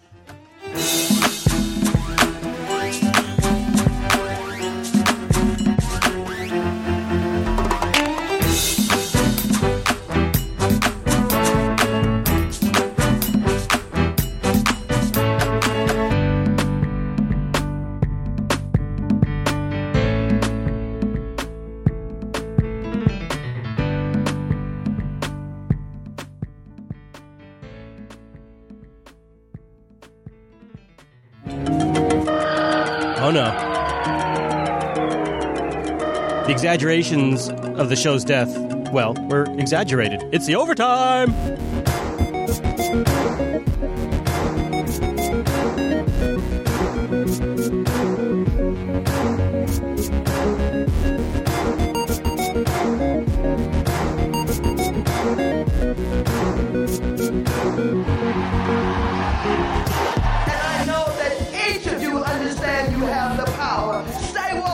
Thank you to our 6 new subscribers over at patreon.com/unfilter. Thank you to David, Jose, Chris, Andrew, Ken, and Chad. You guys are helping us reach our goal to get to twice a week. We also have some new swag discounts for all of our patrons. Deep discount for our Club 33 patrons are trying out some new prototype stuff. Check out patreon.com/unfilter. We have so much to get into in the overtime. You remember now, those of you that are new, but for those of you who've been here a while, you remember, just a little recap. Overtime, we fit extra stuff in that we couldn't quite fit in the main show, stuff that would have detracted from the main discussion, or things that give you additional context about stories we covered, or new threads that we want to track right here in the overtime. And one of my favorite segments, we've been going now strong for a while, is the Oh Nancy segment. Grab your hashtag Oh Nancy stickers, and let's get into this one. Here's Nancy Pelosi reassuring all of us that Chuck Schumer and herself are going to be the voices for winning back Congress in 2018. Your own agenda. Mm-hmm. And that's what we're about right now as we go forward with our, hopefully, a successful attempt to win the Congress. Same thing we did in 2005 and 2006. Republican president in the White House, Republican president in the White House. We're the voices. The Senate leader and I are the voices for winning those races in our House and the Senate. No, you are not. I mean, you think you are, but see, that's the problem. That's why you keep losing. And we're ready. What do you think about the 18? Do you think the Democrats will be able to take the House back, or maybe the Senate? Yeah, I think it's very possible. Yeah. No, I think the House is probably easier than the Senate. Right. But we want to win it both. We want to win governorships, and we want to state houses. We want to win. We want to have a very clear message about the Democrats, not mixed up in personality. Presidentials are more personality. Mm-hmm. Congressional are more on issues and what they mean to people in their lives. So, in other words, they're not going to win elections until she's been kicked out and Schumer's been kicked out, because they feel like there's no reason for them to step aside and allow somebody else to speak for the party, to speak to the people, to set the agenda, the tone, the message, to raise the money. Until that changes, Chris's Red Book prediction is the Democrats keep losing. Of course, maybe I'm wrong. Maybe they can strike a message that really resonates with people. Like she said, a presidential election is much more about personalities versus the lower levels of government. That is true, but she's not helping her cause because she still seems to be completely out of touch with reality. I don't know if it's a health issue. I don't know if she's overworked, but it sure takes away her credibility every time that she calls Donald Trump President Bush by mistake. Everything we have seen so far, though, with the president has been about tax cuts for the rich. In fact, affecting California very directly is the Affordable Care Act. President Bush has come out against that, as you know, and it is not even a health care bill. As you know, President Bush came out against that, as you know. Bush has come out against that. Who's that? I'm sorry, who was that? Affordable Care Act. President Bush has come out against that. President Bush. Okay. As you know, and it is not even a health care bill. The Republican bill is not even a health care bill. It's a tax bill disguised as a health care bill and wreaking terrible damage on California because it attacks covered California, which is so successful. So he hasn't been our friend in California on that. He hasn't been our friend in California on climate. The health care... Nobody corrects her. Nobody says anything. She just continues on. She's completely unaware that she keeps calling the sitting president of the United States, the man that she's fighting tooth and nail to defeat. She keeps calling him Bush. What does that tell you? Is it dementia? Is it wouldn't matter who's in office, she'd be fighting like this? She skipped right over Obama. So it's obviously a Republican thing. It's like that's the connection in her brain. At least in my mind. It's the same party, isn't it?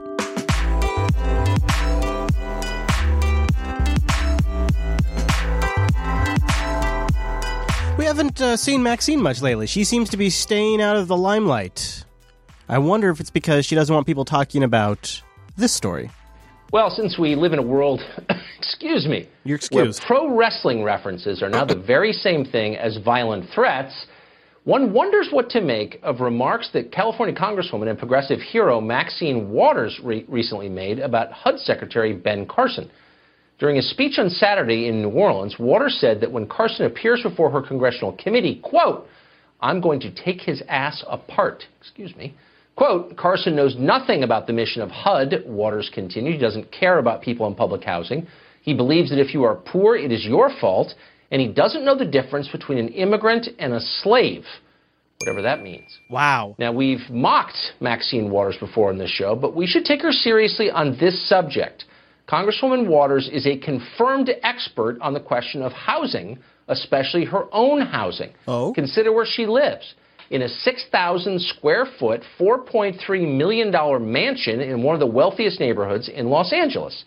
Now, how'd she afford a place like that after having spent the last 40 years working in government? We'd hate to speculate. How does she keep getting reelected despite not living in her own congressional district? No clue there either. The district Waters actually represents in Congress has the second highest percentage of African American residents in the state of California. Now, the neighborhood where Waters actually lives is just 6% black, or as she might put it herself if she didn't live there, it's segregated, like 1950s level segregated. And as we mentioned, it's really, really rich. So how did Maxine Waters pull off a housing coup like that? Who knows, but it almost qualifies her to be HUD secretary herself. It's a good line right there. I wonder if they know when they tease it out like that, but they just don't have the nuts to say it. How do you suppose, chat room? 4.3 million mansion. Somebody living in 280 square feet, that sounds pretty luxurious, I gotta say. At least I pay for my health care, though.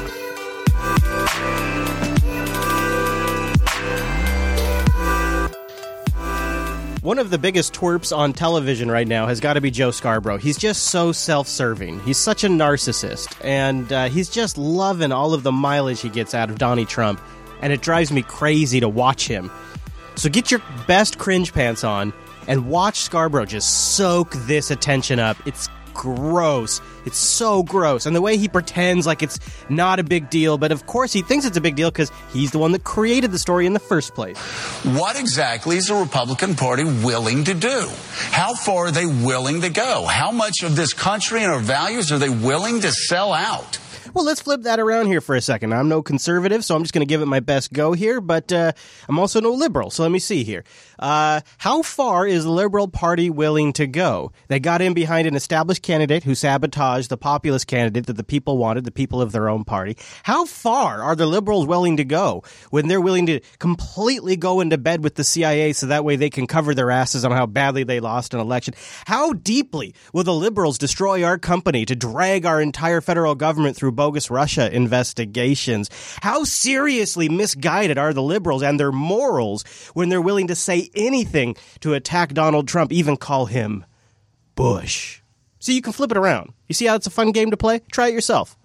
What exactly is the Republican Party willing to do?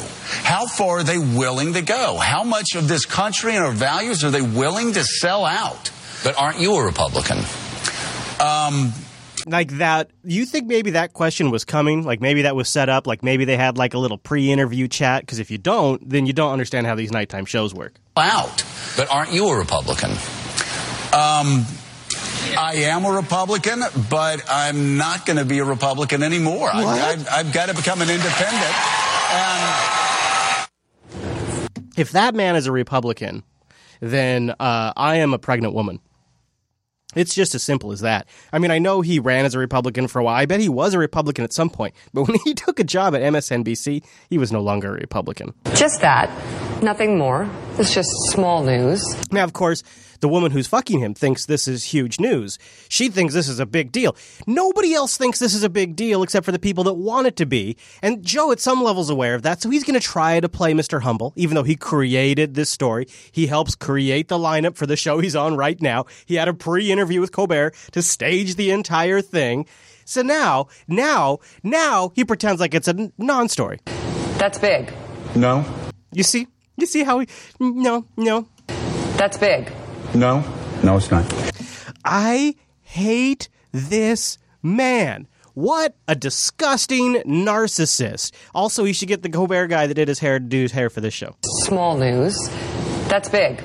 No, it's not. I think a lot of Republicans are feeling the same way. I mean, Still a conservative. It would be like if I announced on a Mac podcast that I was dropping all Linux and was switching exclusively to iMac Pros or Apple hardware or iPads or something like that, and denounced open source and said, what is the Linux community doing? These guys are idiots with their mini distributions. They can't keep focused on one thing. How far are they willing to destroy the desktop? Why can't they get their act together? I'm switching to the Mac. Okay? So I go on a podcast and I say all of that. And then we come on Linux Unplugged the next day.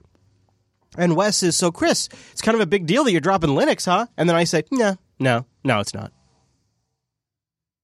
That makes me a douchebag. That would make me a douchebag. He is a douchebag. This is a douche thing to do. Nothing more. It's just small news. That's big. No, it's not.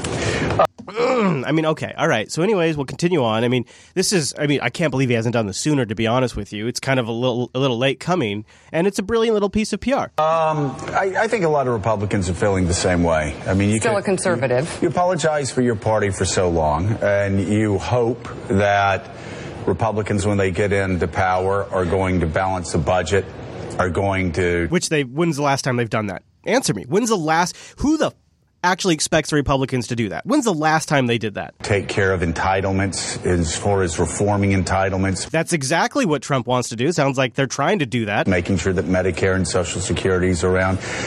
That's actually, I think, more of a liberal platform thing. You hope that they're going to push for education reform and give parents, all parents, an opportunity to let their kids go to the schools that they want them to go to. What does that mean? You hope that they're going to do the things that they promised to do. And... Well, I would argue that they're attempting to destroy healthcare just like they promised to do. They're attempting to give tax cuts to the rich just like they promised to do. They're attempting to destroy net neutrality just like we knew they would. They're promising to bomb in Syria and Afghanistan just like they said they would. So far, pretty much living up to exactly the Republican platform as it is today. So what are you missing here, Joe? You know, when George Bush became president of the United States and Republicans owned Washington, D.C., they doubled the national debt. $155 billion surplus. And you said nothing. Became $1 trillion deficit. They engaged in Wilsonian foreign policy, and they promised when they got in power again that things would change. It hasn't changed. They didn't promise that, actually. They promised they would keep doing that. And now, a $20 trillion debt's going to become a $30 trillion debt. Which Obama contributed a crap ton to. They can't pass tax reform to make us more competitive. They can't do anything, and they're kowtowing to somebody who inexplicably shows them no loyalty whatsoever. Now, I find this to be two possible things. Number one, it could be very positive, actually, overall, in totality. Or number two, it could be used to undermine Bernie Sanders. So let's go with the first one. Number one, this adds another loud voice to the independent party, which is that is probably a good thing given the current political climate. Having more legitimacy given to the independent party could be a good thing come 2018, but especially 2020. Sorry if you can hear the weed whacker in the background. They literally are just weed whacking behind the studio right now. Hopefully it's not too bad. Anyways, number two, though, this is the one I'm a little more worried about, is if they use it to sort of cast doubt upon Bernie Sanders via, well, look at the spread of the independent party. They're as bad as libertarians. You have the whole range from Joe Scarborough to Bernie Sanders, and you just don't know where to go. You don't know which one's your Pepsi and which one's your Coke, and it just leaves the poor voter so confused.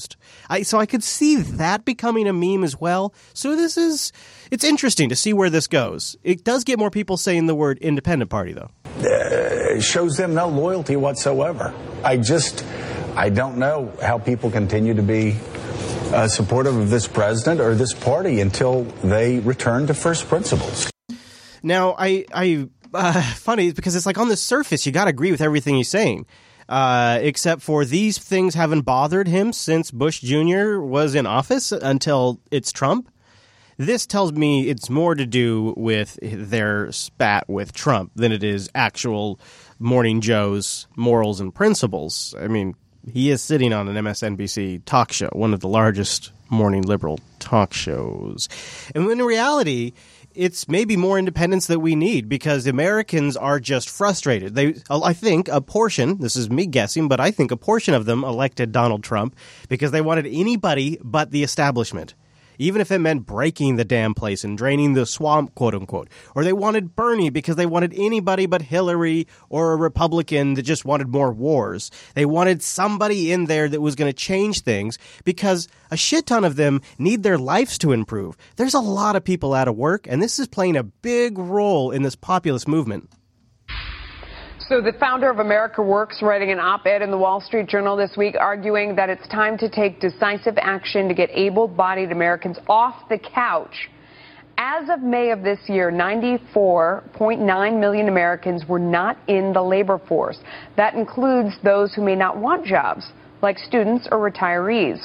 127.9 million people were either unemployed, part-time employed, or out of the labor force, and that number represents nearly 50% of working-age Americans. Charles Payne is the host of Making Money with Charles Payne on the Fox Business Network. Okay, if you dove deeper into this article, what you saw, the argument that the left always makes for when we see this low labor force participation that has been plaguing us. They say this is because of a demographic change in our country and that we have all these baby boomers retiring. This refutes this. It talks about young people, nearly 3/5 of non-working men receive disability. 41% of the non-disabled adults on Medicaid do not have a job. And it goes through the number of people who the labor force participation rate for men 25 to 54 working age is lower now than it was at the end of the Great Depression. Yeah, and ironically, even though we have an older population, 55 plus, that participation rate has been climbing. I mean, go to a McDonald's or something and you'll see, whoa, you know, someone that could perhaps be your grandparent or something. Here's the real story. We do have a crisis in this country, and we have a crisis where we are paying people not to work. It is just you make too much money and you are simply too comfortable and you do not have to go out there and work. And it's baffling all of the experts. At this very moment, there's 6 million job openings. People aren't even quitting jobs to go get those jobs. And we talk about skills gaps and those sort of things. All of that plays a role. But the fact is, two things I see, and the paying people not to work. Also, Well, younger men, there's a phenomena out there, and it's already happened in Japan. It began in Japan over 10 years ago. They call it the grass eater movement, where these young men simply do not want to work and would rather stay at home and play video games. Oh,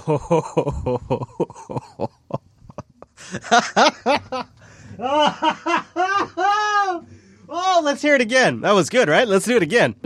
Where these young men simply do not want to work and would rather stay at home and play video games. Yeah, buddy. Yeah. I love it when they do that.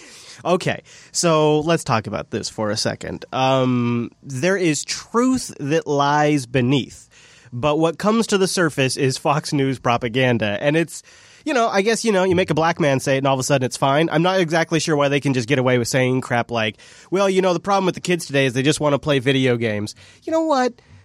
Can I collectively say, fuck you, dude? That is so ridiculous. That's like saying don't get an iPhone and pay for healthcare. This is the most insulting crap that comes out of their mouths.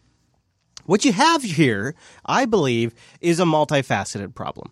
Obviously, population changes and demographics play a part of it. But you also have a massive recession that we haven't actually recovered from in the way that matters to the middle class. Oh, sure, the banks have recovered and the insurance companies have recovered. And the auto companies are doing better for sure. And different sectors are doing better. And, of course, through quantitative easing, we've solved a lot of problems that were on the books. And what's everybody's problem?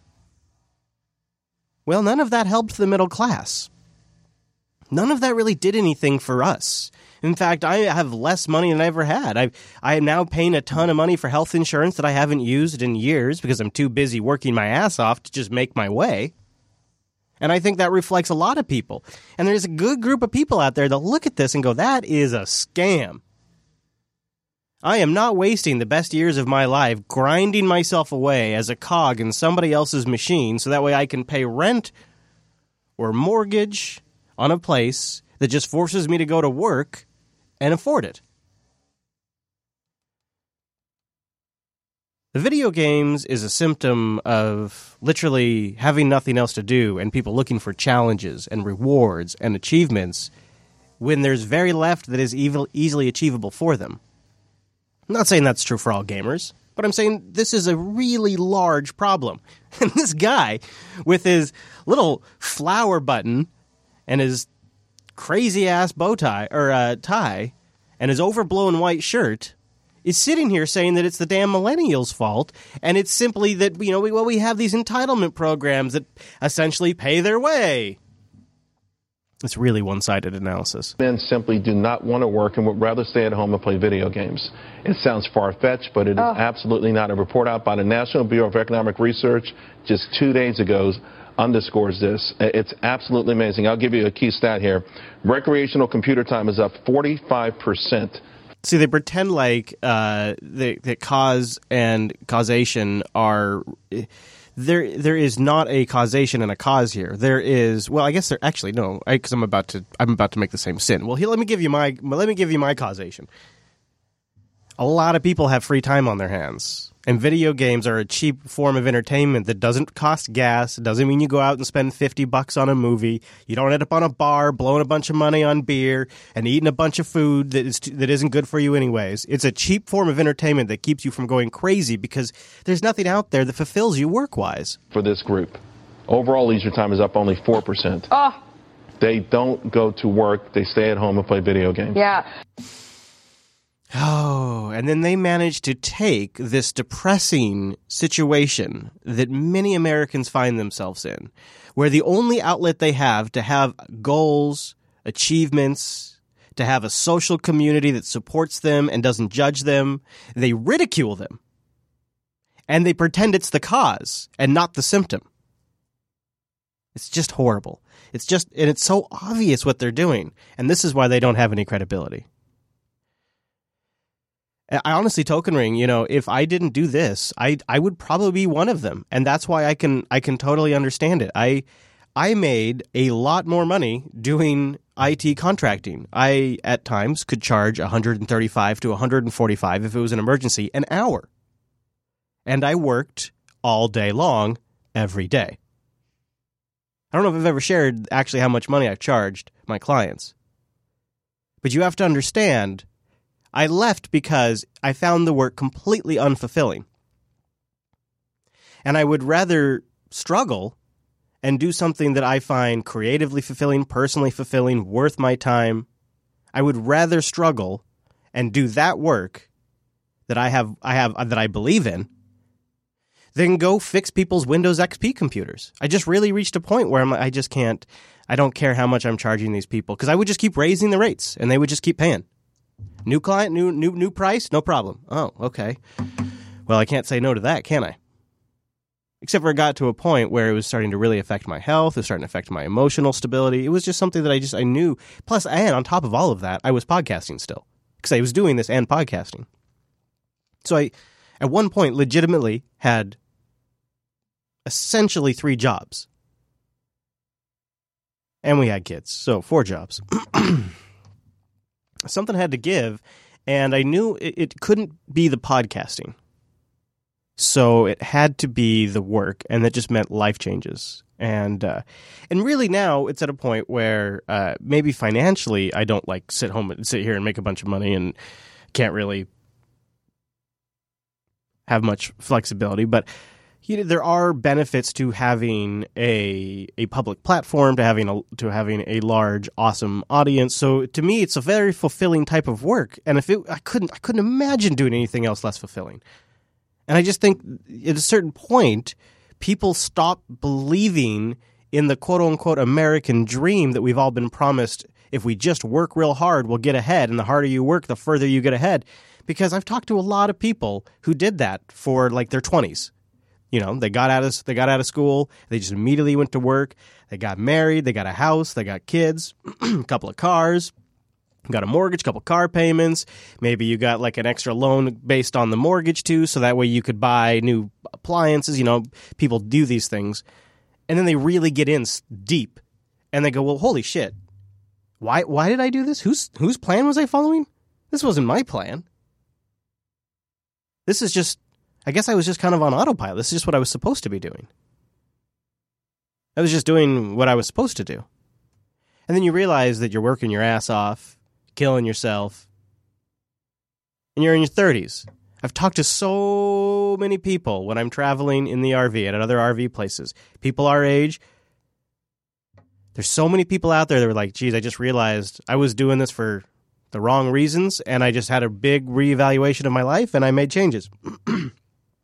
People, I think, are having midlife crises earlier because the American dream wears off earlier. Because it's not working for people, especially when you're paying thousands of dollars for car insurance and health insurance and house insurance and mortgage insurance. And then you're still paying out of pocket for things like dental and sometimes other obvious health things. Like for myself, I think I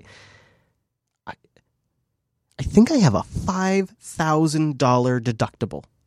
In other words, I spend $5,000 of my own money out of pocket before my health insurance coverage kicks in. I can't remember if it's 5 or 2 because I haven't used it for years. Because I can't spend. That makes it immediately unreachable for me. Because I'll tell you what, if I had $5,000, you know what I would do is I'd go set up solar panels on my RV so that way I could power my house. That's what I would get a washer and dryer, for God's sakes. If I had $5,000, I would get a frickin' washer and dryer. That would change my life if I had $5,000. So if my deductible, it doesn't work. Who believes this crap anymore? Nobody believes it. It's all a lie. And then, once you even try to use the coverage, it's just horrible. So it's not video games that are causing people not to work. It's that the system's totally wrecked. It's perceivably corrupt from the outside. Like we can outwardly see how corrupt the system is, just as people that are outside the bubble. We can see how corrupt it is. So we can only imagine how corrupt it is internally. So we know that's just a hellhole, DC. We see the money wasted on the military. All of us see it. It's not like it's a hidden secret. It's not a secret that the U.S. has the largest military in the world. All of its citizens know that. So we know money's being wasted. We know it is intrinsically. You grow up as a U.S. citizen, you know that money is being wasted at unbelievable, almost incomprehensible levels. The conspiracy theorists, liberal, right-wing, middle of the road, doesn't matter your alignments. These are all truths that we hold together. We all hold these truths to be self-evident. So nobody's buying this American dream crap anymore. So unless you get a good job and you start getting some traction and you just stick with it, some people are staying employed. But there's a lot of people looking around going, it's not working for me. It doesn't work for me. I'm glad it works for them, but it's not working for me. And when you look at the jobs that are available, it's understandable. It is completely understandable. And until that problem is fixed, guess what? It's going to continue to get worse. Just like until Nancy Pelosi and Chuck Schumer and Adam Schiff and those dirtbags are out of the Democratic Party, they're just going to continue to lose elections. The two might be connected. The Pentagon, it seems, is increasing the level of secrecy around its nuclear weapons inspections, according to the Associated Press news agency. Safety and security reports had previously been made available to the public, but not now. The U.S. Joint Chiefs of Staff say a new layer of secrecy is necessary. We are comfortable with the secrecy. For as long as nuclear weapons exist, the U.S. will maintain a safe, secure and effective nuclear stockpile. However, transparency campaigners say the move goes beyond U.S. national security concerns. They fear it's all about covering up incompetence. There have been a few lapses in the past. Here's a reminder of them.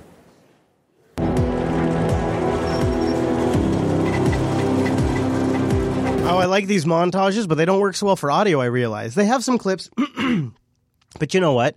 Probably would be better just leave it in the supporter sync if you want. I think this whole thing about hiding our nukes, though, is not that surprising. Let's stay on the whole military thread, though. McCain got his blood pressure up. You got to be careful, McCain. And it was over something that Rex Tillerson, your Secretary of State and good friend, said about Syria. Now, he's been saying a lot of stuff about Syria, about maybe implying we should have a little more cooperation. Still been talking about a no-fly zone. Still likes the idea of a no-fly zone, which I would think McCain would like. But, no equivocation. We never want to cooperate with Russia. It's inconceivable. All about. Let me go back overseas. There you go. I want to ask you about Syria. Let's listen to something that Secretary of State Tillerson said about the Russians who have interests in Syria and the United States. Let's listen to the Secretary. Man, for John McCain, somebody who has been in office for, I think, just a couple of years, he's kind of a new guy. He's an up-and-comer. He's really in an awkward position because I got to imagine in his entire reign as emperor over the Senate, he's never been this conflicted with his own party's president. He hates all of these guys. By and large, our objectives are exactly the same. Russia and the U.S. How we get there, we each have a view. And maybe they've got the right approach and we've got the wrong approach. Now, mind you, he never even said Russia. He never even said Russia, and there's some good reasons why he might have that opinion, but oh boy. Do the Russians have the right approach? You can't make that up.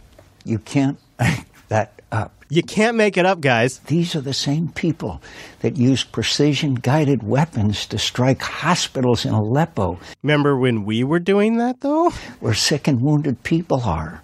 This is just, How dare he suggest cooperation, McCain goes on to say. How dare he? Because, those Russians, they strike hospitals, and they're just sloppy. Those Russians are sloppy. Up to 5,800 civilians may have been killed by Iraqi and U.S.-led coalition forces. Oh, I'm sorry, what was that? 5,805 civilians by U.S. and Iraqi. Oh, shit. In the last 4 months during the battle for Mosul. That's the latest. Just in 4 months. Estimate from human rights organization Amnesty International. You mean the ones that we quote all the time? In its new report, the group says pro-government forces relied upon imprecise weapons during the liberation of West Mosul and ignored the growing number of civilian deaths. Oh. It also claims pro-Baghdad troops appear to have repeatedly violated international humanitarian law, something that may amount to war crimes. Man, that sounds a little sloppy. And, that report comes at a time when the Russians just sort of got a huge win potentially in Syria, which really kind of makes McCain's comments look extra ridiculous. Welcome back. President Trump called and congratulated the Iraqi prime minister today on the liberation of Mosul by the security forces there, calling it a major milestone in the fight against ISIS. And there's also word today that the leader of ISIS may be dead. The Syrian Observatory for Human Rights says it has confirmed Abu Bakr al-Baghdadi has been killed. What? But the top American commander of our fight against the terror network can't verify whether it's true. Yeah, well, Russia's been making this claim for weeks, actually. They've been saying that they killed him in an airstrike back in May. So, being that the United States, as I mentioned earlier, does have the largest military on the planet with unbelievable resources, you got, of course, a lot of birds up in space, you got birds in the air, you got drones, and then 17 intelligence agencies at the apparatus of the U.S. government are ready to be used by the Pentagon in a moment's notice. So surely they were tracking the infamous Baghdadi. Surely they had constant watch on Baghdadi and knew where he was and watched the moment he was murdered. Surely the world's largest network of Five Eyes was someone in this network that shares information between all Five Eyes nations saw something. I don't have a clue. What? Simple as that. So, don't know if he's alive. Don't know if he's dead. I don't know where he's alive. I don't know where his dead body is. I don't have a clue. I don't know where he's alive. I don't know where his dead body is. What was that again? I got to hear that again, because that just seems... I don't have a clue. Uh-huh. Simple as that. Okay. So, don't know if he's alive. Okay. Don't know if he's dead. I don't know where he's alive. I don't know where his dead body is. I don't have a clue. Russia claimed it killed al-Baghdadi in an airstrike near the Syrian city of Raqqa in May. I could listen to that Lieutenant General Stephen Townsend all day. What? Is that that's sexist. That is a sexist. Anyways, so, here's McCain incensed at the idea that perhaps they should work together. Incensed, but yet things have really changed since Russia entered over there, and now potentially they've killed Baghdadi. Well, I'm just saying.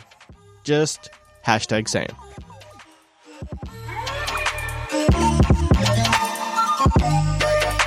Remember we talked about James Comey's testimony and about how he copiously documented his conversations with Donald Trump in memos that he then distributed amongst the FBI. And when we talked about it, we asked, for a brief moment, are these leaks? There's no way James Comey would write classified information in these memos and then share them with the press, right? And we just assumed, no, he's savvy, he's a lawman, he knows that line. Well, maybe we weren't too far off with that question. You can't just have this conversation as the FBI director with the President of the United States and then decide to go ahead and take those materials when you leave and give them to your buddy with the purpose of giving them to a reporter so that there is ultimately a special prosecutor. Does that smell right? It does not. There's a lot of smoke there. Do you think he broke the law? Potentially. I think there's a real potential. Now, it will in part depend on the content of those, but why are they not sharing with Congress? Why not just, if they're unclassified, why not just make them immediately available? Why is the special prosecutor having to hold on to these? I got to believe that there probably is some classified information. Last point on this. There is a hearing tomorrow for James Comey's replacement.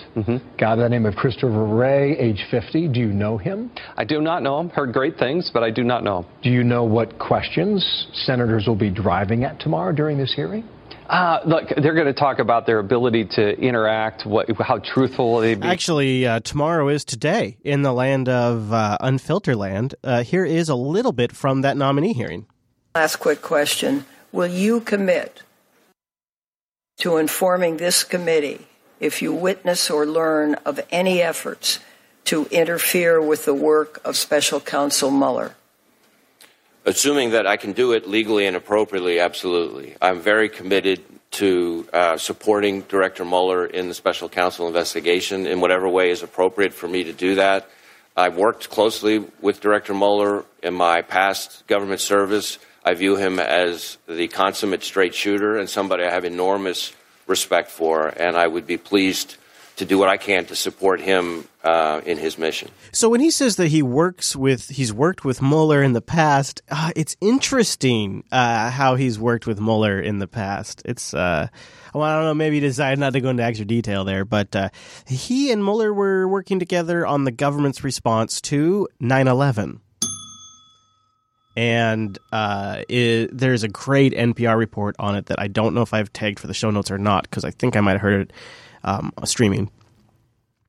And in this NPR report, they talk about how he worked to help roll back a lot of citizens' privacy protections and other things like that. So he's on the inside club, just like Mueller was, who also benefited from many years of extensions to his FBI director term. He stayed in office for quite a while after 9/11, through a couple of presidencies, and Christopher Wray here is one of the guys he worked with during 9/11. It's interesting, especially because of what their duties were. What I'm asking is if you learn about any machinations to tamper with that. Machinations? I love it. That you let this committee know. Understood. Thank you. Oh, that's a little awkward, wasn't it? Thank you. If you want to say more, I'm happy to hear. Senator, I would consult with the appropriate officials. Anytime I'm talking to this committee, I would consult with the appropriate officials to make sure that I'm not jeopardizing investigation or anything like that. But I would consider an effort to tamper with Director Mueller's investigation to be unacceptable and inappropriate and would need to be dealt with very sternly and appropriately indeed. Well, there you go. That's what she wants to hear. That's all she wants to hear. Now, there's a little bit of Trump classic trivia out there. Some people wonder, how much has Trump changed over the years? Some people think he's changed a lot. I kind of think he's kind of always been the same old guy. In fact, I found some interesting footage here where it's classic Donald Trump. This is from a 1990s CNN interview where he walks out on the interviewer. People say something false, I attack those people. Because the news gets away with murder, the news media. They get away with murder. It's tough in terms of libel laws because the media is so protected, and it's ridiculous that they're so protected, but they can write virtually anything. The difference is, with me, at least they pay some price. And I think more people should have that attitude, and I think you'd find a lot more accurate reporting, including yours. What was inaccurate so far? I thought your demeanor was inaccurate. Demeanor. I thought that questions that you were posing to people in my organization were inaccurate and false and unfair. Well, questions by definition can't be inaccurate. Well, I think the questions themselves were put in such a way that made them statements, and they became statements as opposed to questions, and I think that's not good reporting. Such as? It doesn't matter. I mean, I don't think your viewers would be very interested in it. It's interesting, isn't it? So they're talking about him going after reporters for fake news, essentially, and it gets more awkward. You think it's already awkward. It gets worse. What we talked about yesterday. By the way, he just looked over and just did a little, this guy right here. He's looking over at one of his staff members, probably like his scheduler or a handler of his. I believe it's one of his employees who you'll see a little bit later here when they zoom out. No, I don't think I would be, but let's talk about what we talked about yesterday. Those in the financial community I'm talking about, and we talked about this on the phone, who have said, and this is them saying it, not me. This is them? What do you mean by them? This is one or two people, and what about the positive people? 5 or 6, but the ones who said negative things, and here we are. Well, we've got to talk back to the negative. Back to the negative. Back to the. You know what? Do this interview with somebody else. Well, we talked about this yesterday on the phone. This is exactly what we talked about. Do the interview with somebody else. But we did a pre-interview, Donald, and I told you I was going to ask these questions. We did a pre-interview. This is how this always works. There's always a pre-interview, even for local news. For local news, there's a pre-interview. Really? Yeah, you don't need this. Do it with somebody else. And have a good time with it. Because frankly, he just set the lavalier microphone down on the table, and he says, here, do it with somebody else. Now, you can still kind of hear him because the mic still picks him up a little bit. Yeah, you don't need this. Do it with somebody else. And have a good time with it. Because frankly, you're a very negative guy, and I think it's very unfair reporting. Good luck. I disagree with you. Sorry you feel that way. Okay, I'll see you later. There's nothing that we can discuss on the phone, Donald.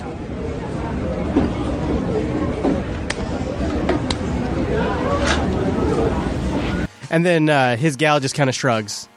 Well, that's Donald. That's Donald, I guess. So there you go.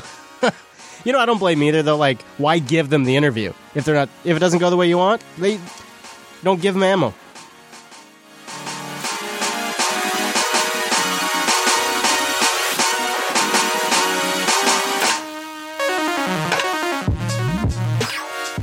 let's play a little Schiff.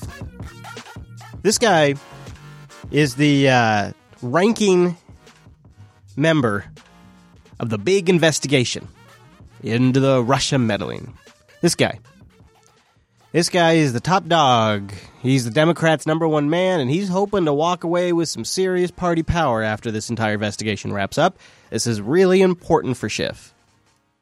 There's a lot of moving pieces in his party, and if he nails this, he's set for life politically. So this is a very important investigation for Adam Schiff. So he's going to be up to date and current on everything, because this is one of the most important moments in his political career. It is the most important. It's not one of, it is. In fact, you should look at what Schiff really has done before this. It's sort of adorable. So that's why it gives me some pause when he can't even get the basic lingo right about critical aspects of the investigation. The president also tweeted again about the DNC server. Here's what he said again this morning. Questions were asked about why the CIA and FBI had to ask the DNC 13 times for their server and were rejected, still don't have it. Can you clear this up, Congressman? Did the DNC actually refuse to turn over its server to the FBI during the 2016 election when they were hacked? Now, okay, so, Schiff has to pretend like he is the unbiased investigator here. He's Woody the sheriff, the lawman, doing his Woody's Roundup investigation. And he can't help himself but demonstrate that he's a political hack. And before he answers the question, which the answer is awkward, it's, yeah, they didn't hand it over, he has to first take a little political jab. First of all, Dana, I'm not sure what the president is saying there. Is he saying that questions were asked at the G20 about the DNC server? I find that hard to believe. But on the merits of it, this is one of the issues that we're looking into. Was there a request by the FBI for the DNC server? Was there reluctance by the DNC to give it over? Comey has testified as such. The only thing that we have seen publicly so far, and again, we still need to probe beyond this, is Director Comey's testimony that what they got was essentially... Now, this is the part that my jaw dropped. Right here is the moment. This is not just like a detail, like, did you get Hillary's extra iPad? This is like 100% key to the entire Russia hacking investigation. The whole DNC server stuff is super critical to this. It's a linchpin of the entire story. So this is really something that he should be honed in on, because I literally can't think of maybe more than a few other things that could possibly be more important about this investigation. Is Director Comey's testimony that what they got was essentially the blueprint of the server from a very credible cybersecurity firm that satisfy the FBI's needs. So I still want to test that. A blueprint. Credible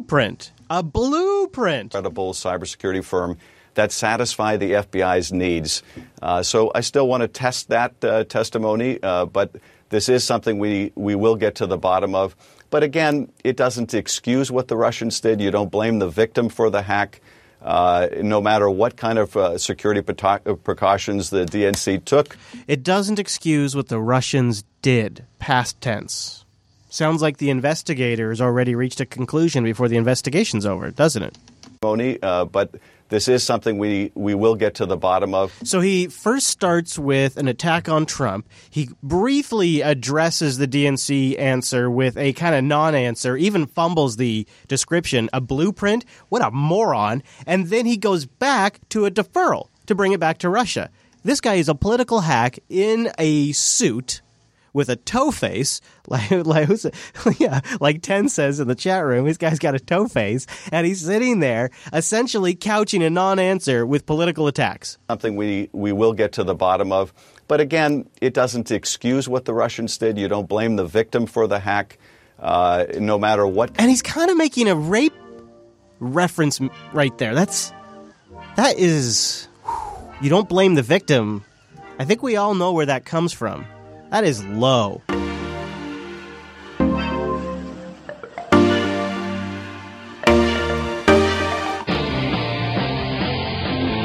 Tucker Zone!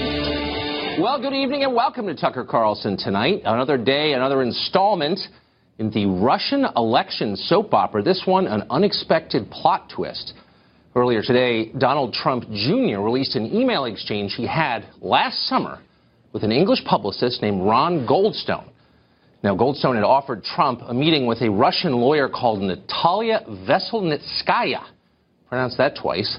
He claimed she had incriminating information about Hillary Clinton's dealings with Russia. Now, Don Trump took the bait and met with Veselnitskaya some weeks later, though he complained later that she had nothing interesting to say during the meeting and instead just talked about Russian adoption law. Goldstone, meanwhile, emailed Trump Jr. to claim, without offering any evidence to support it, that the Russian government supported his father, Donald Trump's presidential campaign. So after he does this rundown here, and it's not bad, and it goes on, and he makes some pretty funny points in there. He brings on Dilbert writer, what's the Dilbert writer's name, chat room? Scott Adams. He brings on, thank you. Yeah, he brings on Scott Adams to talk with him about it, and that was an interesting interview. Scott's a little dry. So I don't know. I could play it if you guys want to hear it. I think I still have it on here. I don't think I removed it. Yeah, I did. Yeah. If you guys want to hear it, I could play it for you. But he brings on Scott Adams, and they talk about the story. And, of course, Scott is going to have a pro-Trump stance, so that probably isn't too surprising. Democrats keep hammering Donald Trump on Russia in the 2016 election, and their entire cable channels devoted to detailing every twist and turn of that story. But cartoonist Scott Adams says this is simply playing into the president's hands. It's good for him in the end. Scott Adams is the creator, of course, of the comic strip Dilbert, author of the book Win Bigly, which is coming out in October. He spent the last 2 years writing extensively and presciently about the persuasive style of Donald Trump, explaining why he seems to keep winning despite repeated setbacks. Scott Adams joins us tonight. Scott, thanks a lot for coming on. You are the king of counterintuition. Why is the Russia stuff good for Trump, do you think? Well, look at the story arc so far. If you're on the left, especially if you were a Bernie supporter, you started out with, yay, Bernie, he's going to fix everything. Well, that didn't work out, but at least we have Hillary. And then that didn't work out, but at least we have this accusation that we accidentally somehow elected Hitler without noticing it, and we'll march in the streets, and that will get rid of him. But that sort of didn't work out because the president stopped doing anything that wasn't presidential. He just sort of did what presidents do.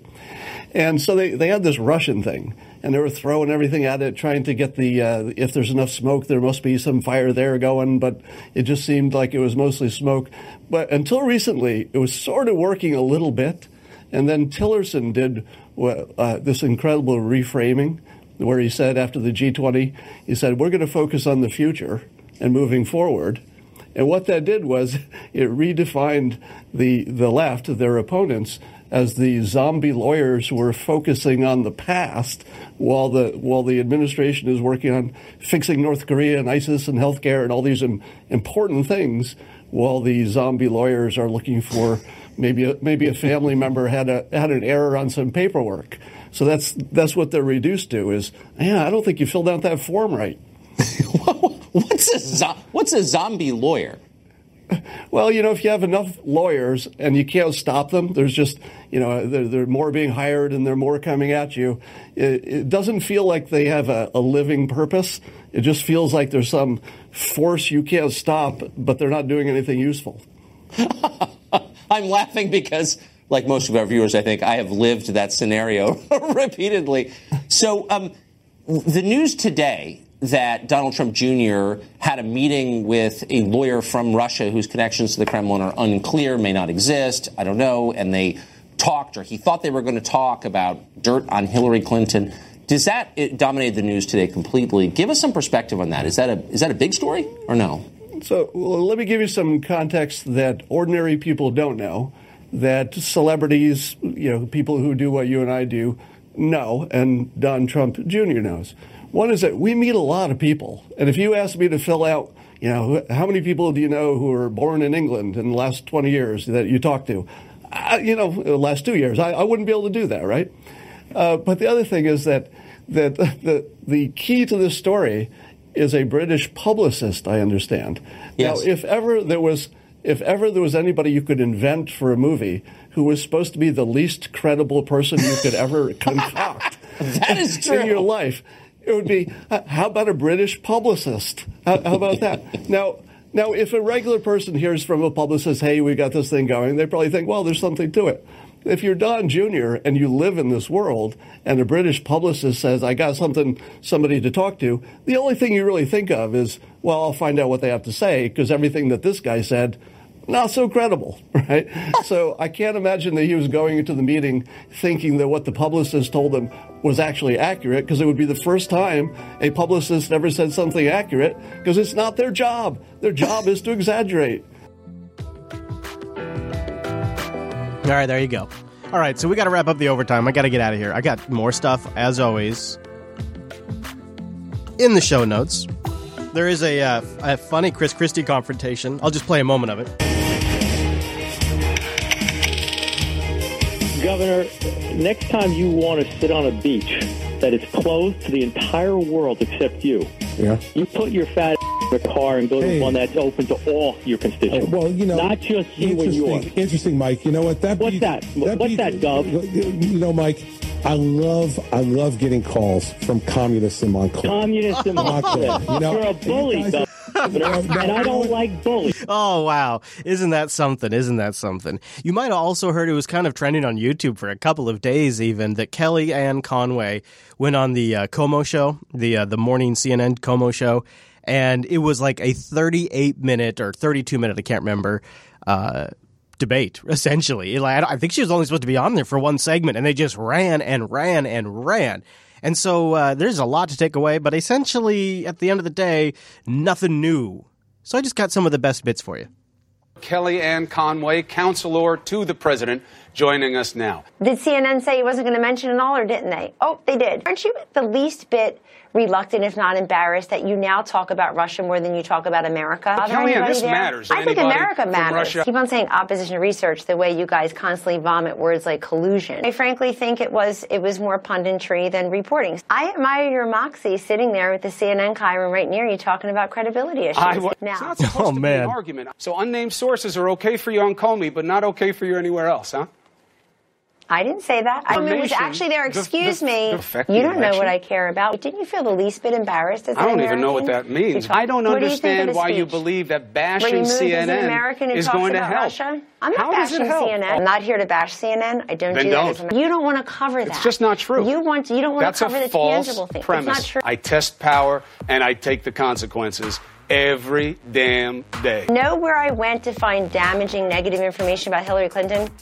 Hillary Clinton. Junior says he met with her because she had bad information on Clinton. Donald Trump. Where's your infrastructure plan? Where's your tax policy plan? As soon as they come out, we'll discuss them. You're kidding, right? The stock market loves this president. And we reported it. The economy is humming. I don't know, because he doesn't talk about them, and you guys don't come on to talk about it. Yes, he did. Your people say you have to go, by the way. So you make sure that the White House press office doesn't yell at me. Chris, stop being so sensitive. Tell whatever 6 versus 1 anti-Trump panel we're sorry that... It just keeps going. It just keeps going. It's still going. Yeah, it's still going. Yeah, oh yeah, it's still going. In fact, it goes for about another 40 seconds if you want to see the entire clip in the supporters sync.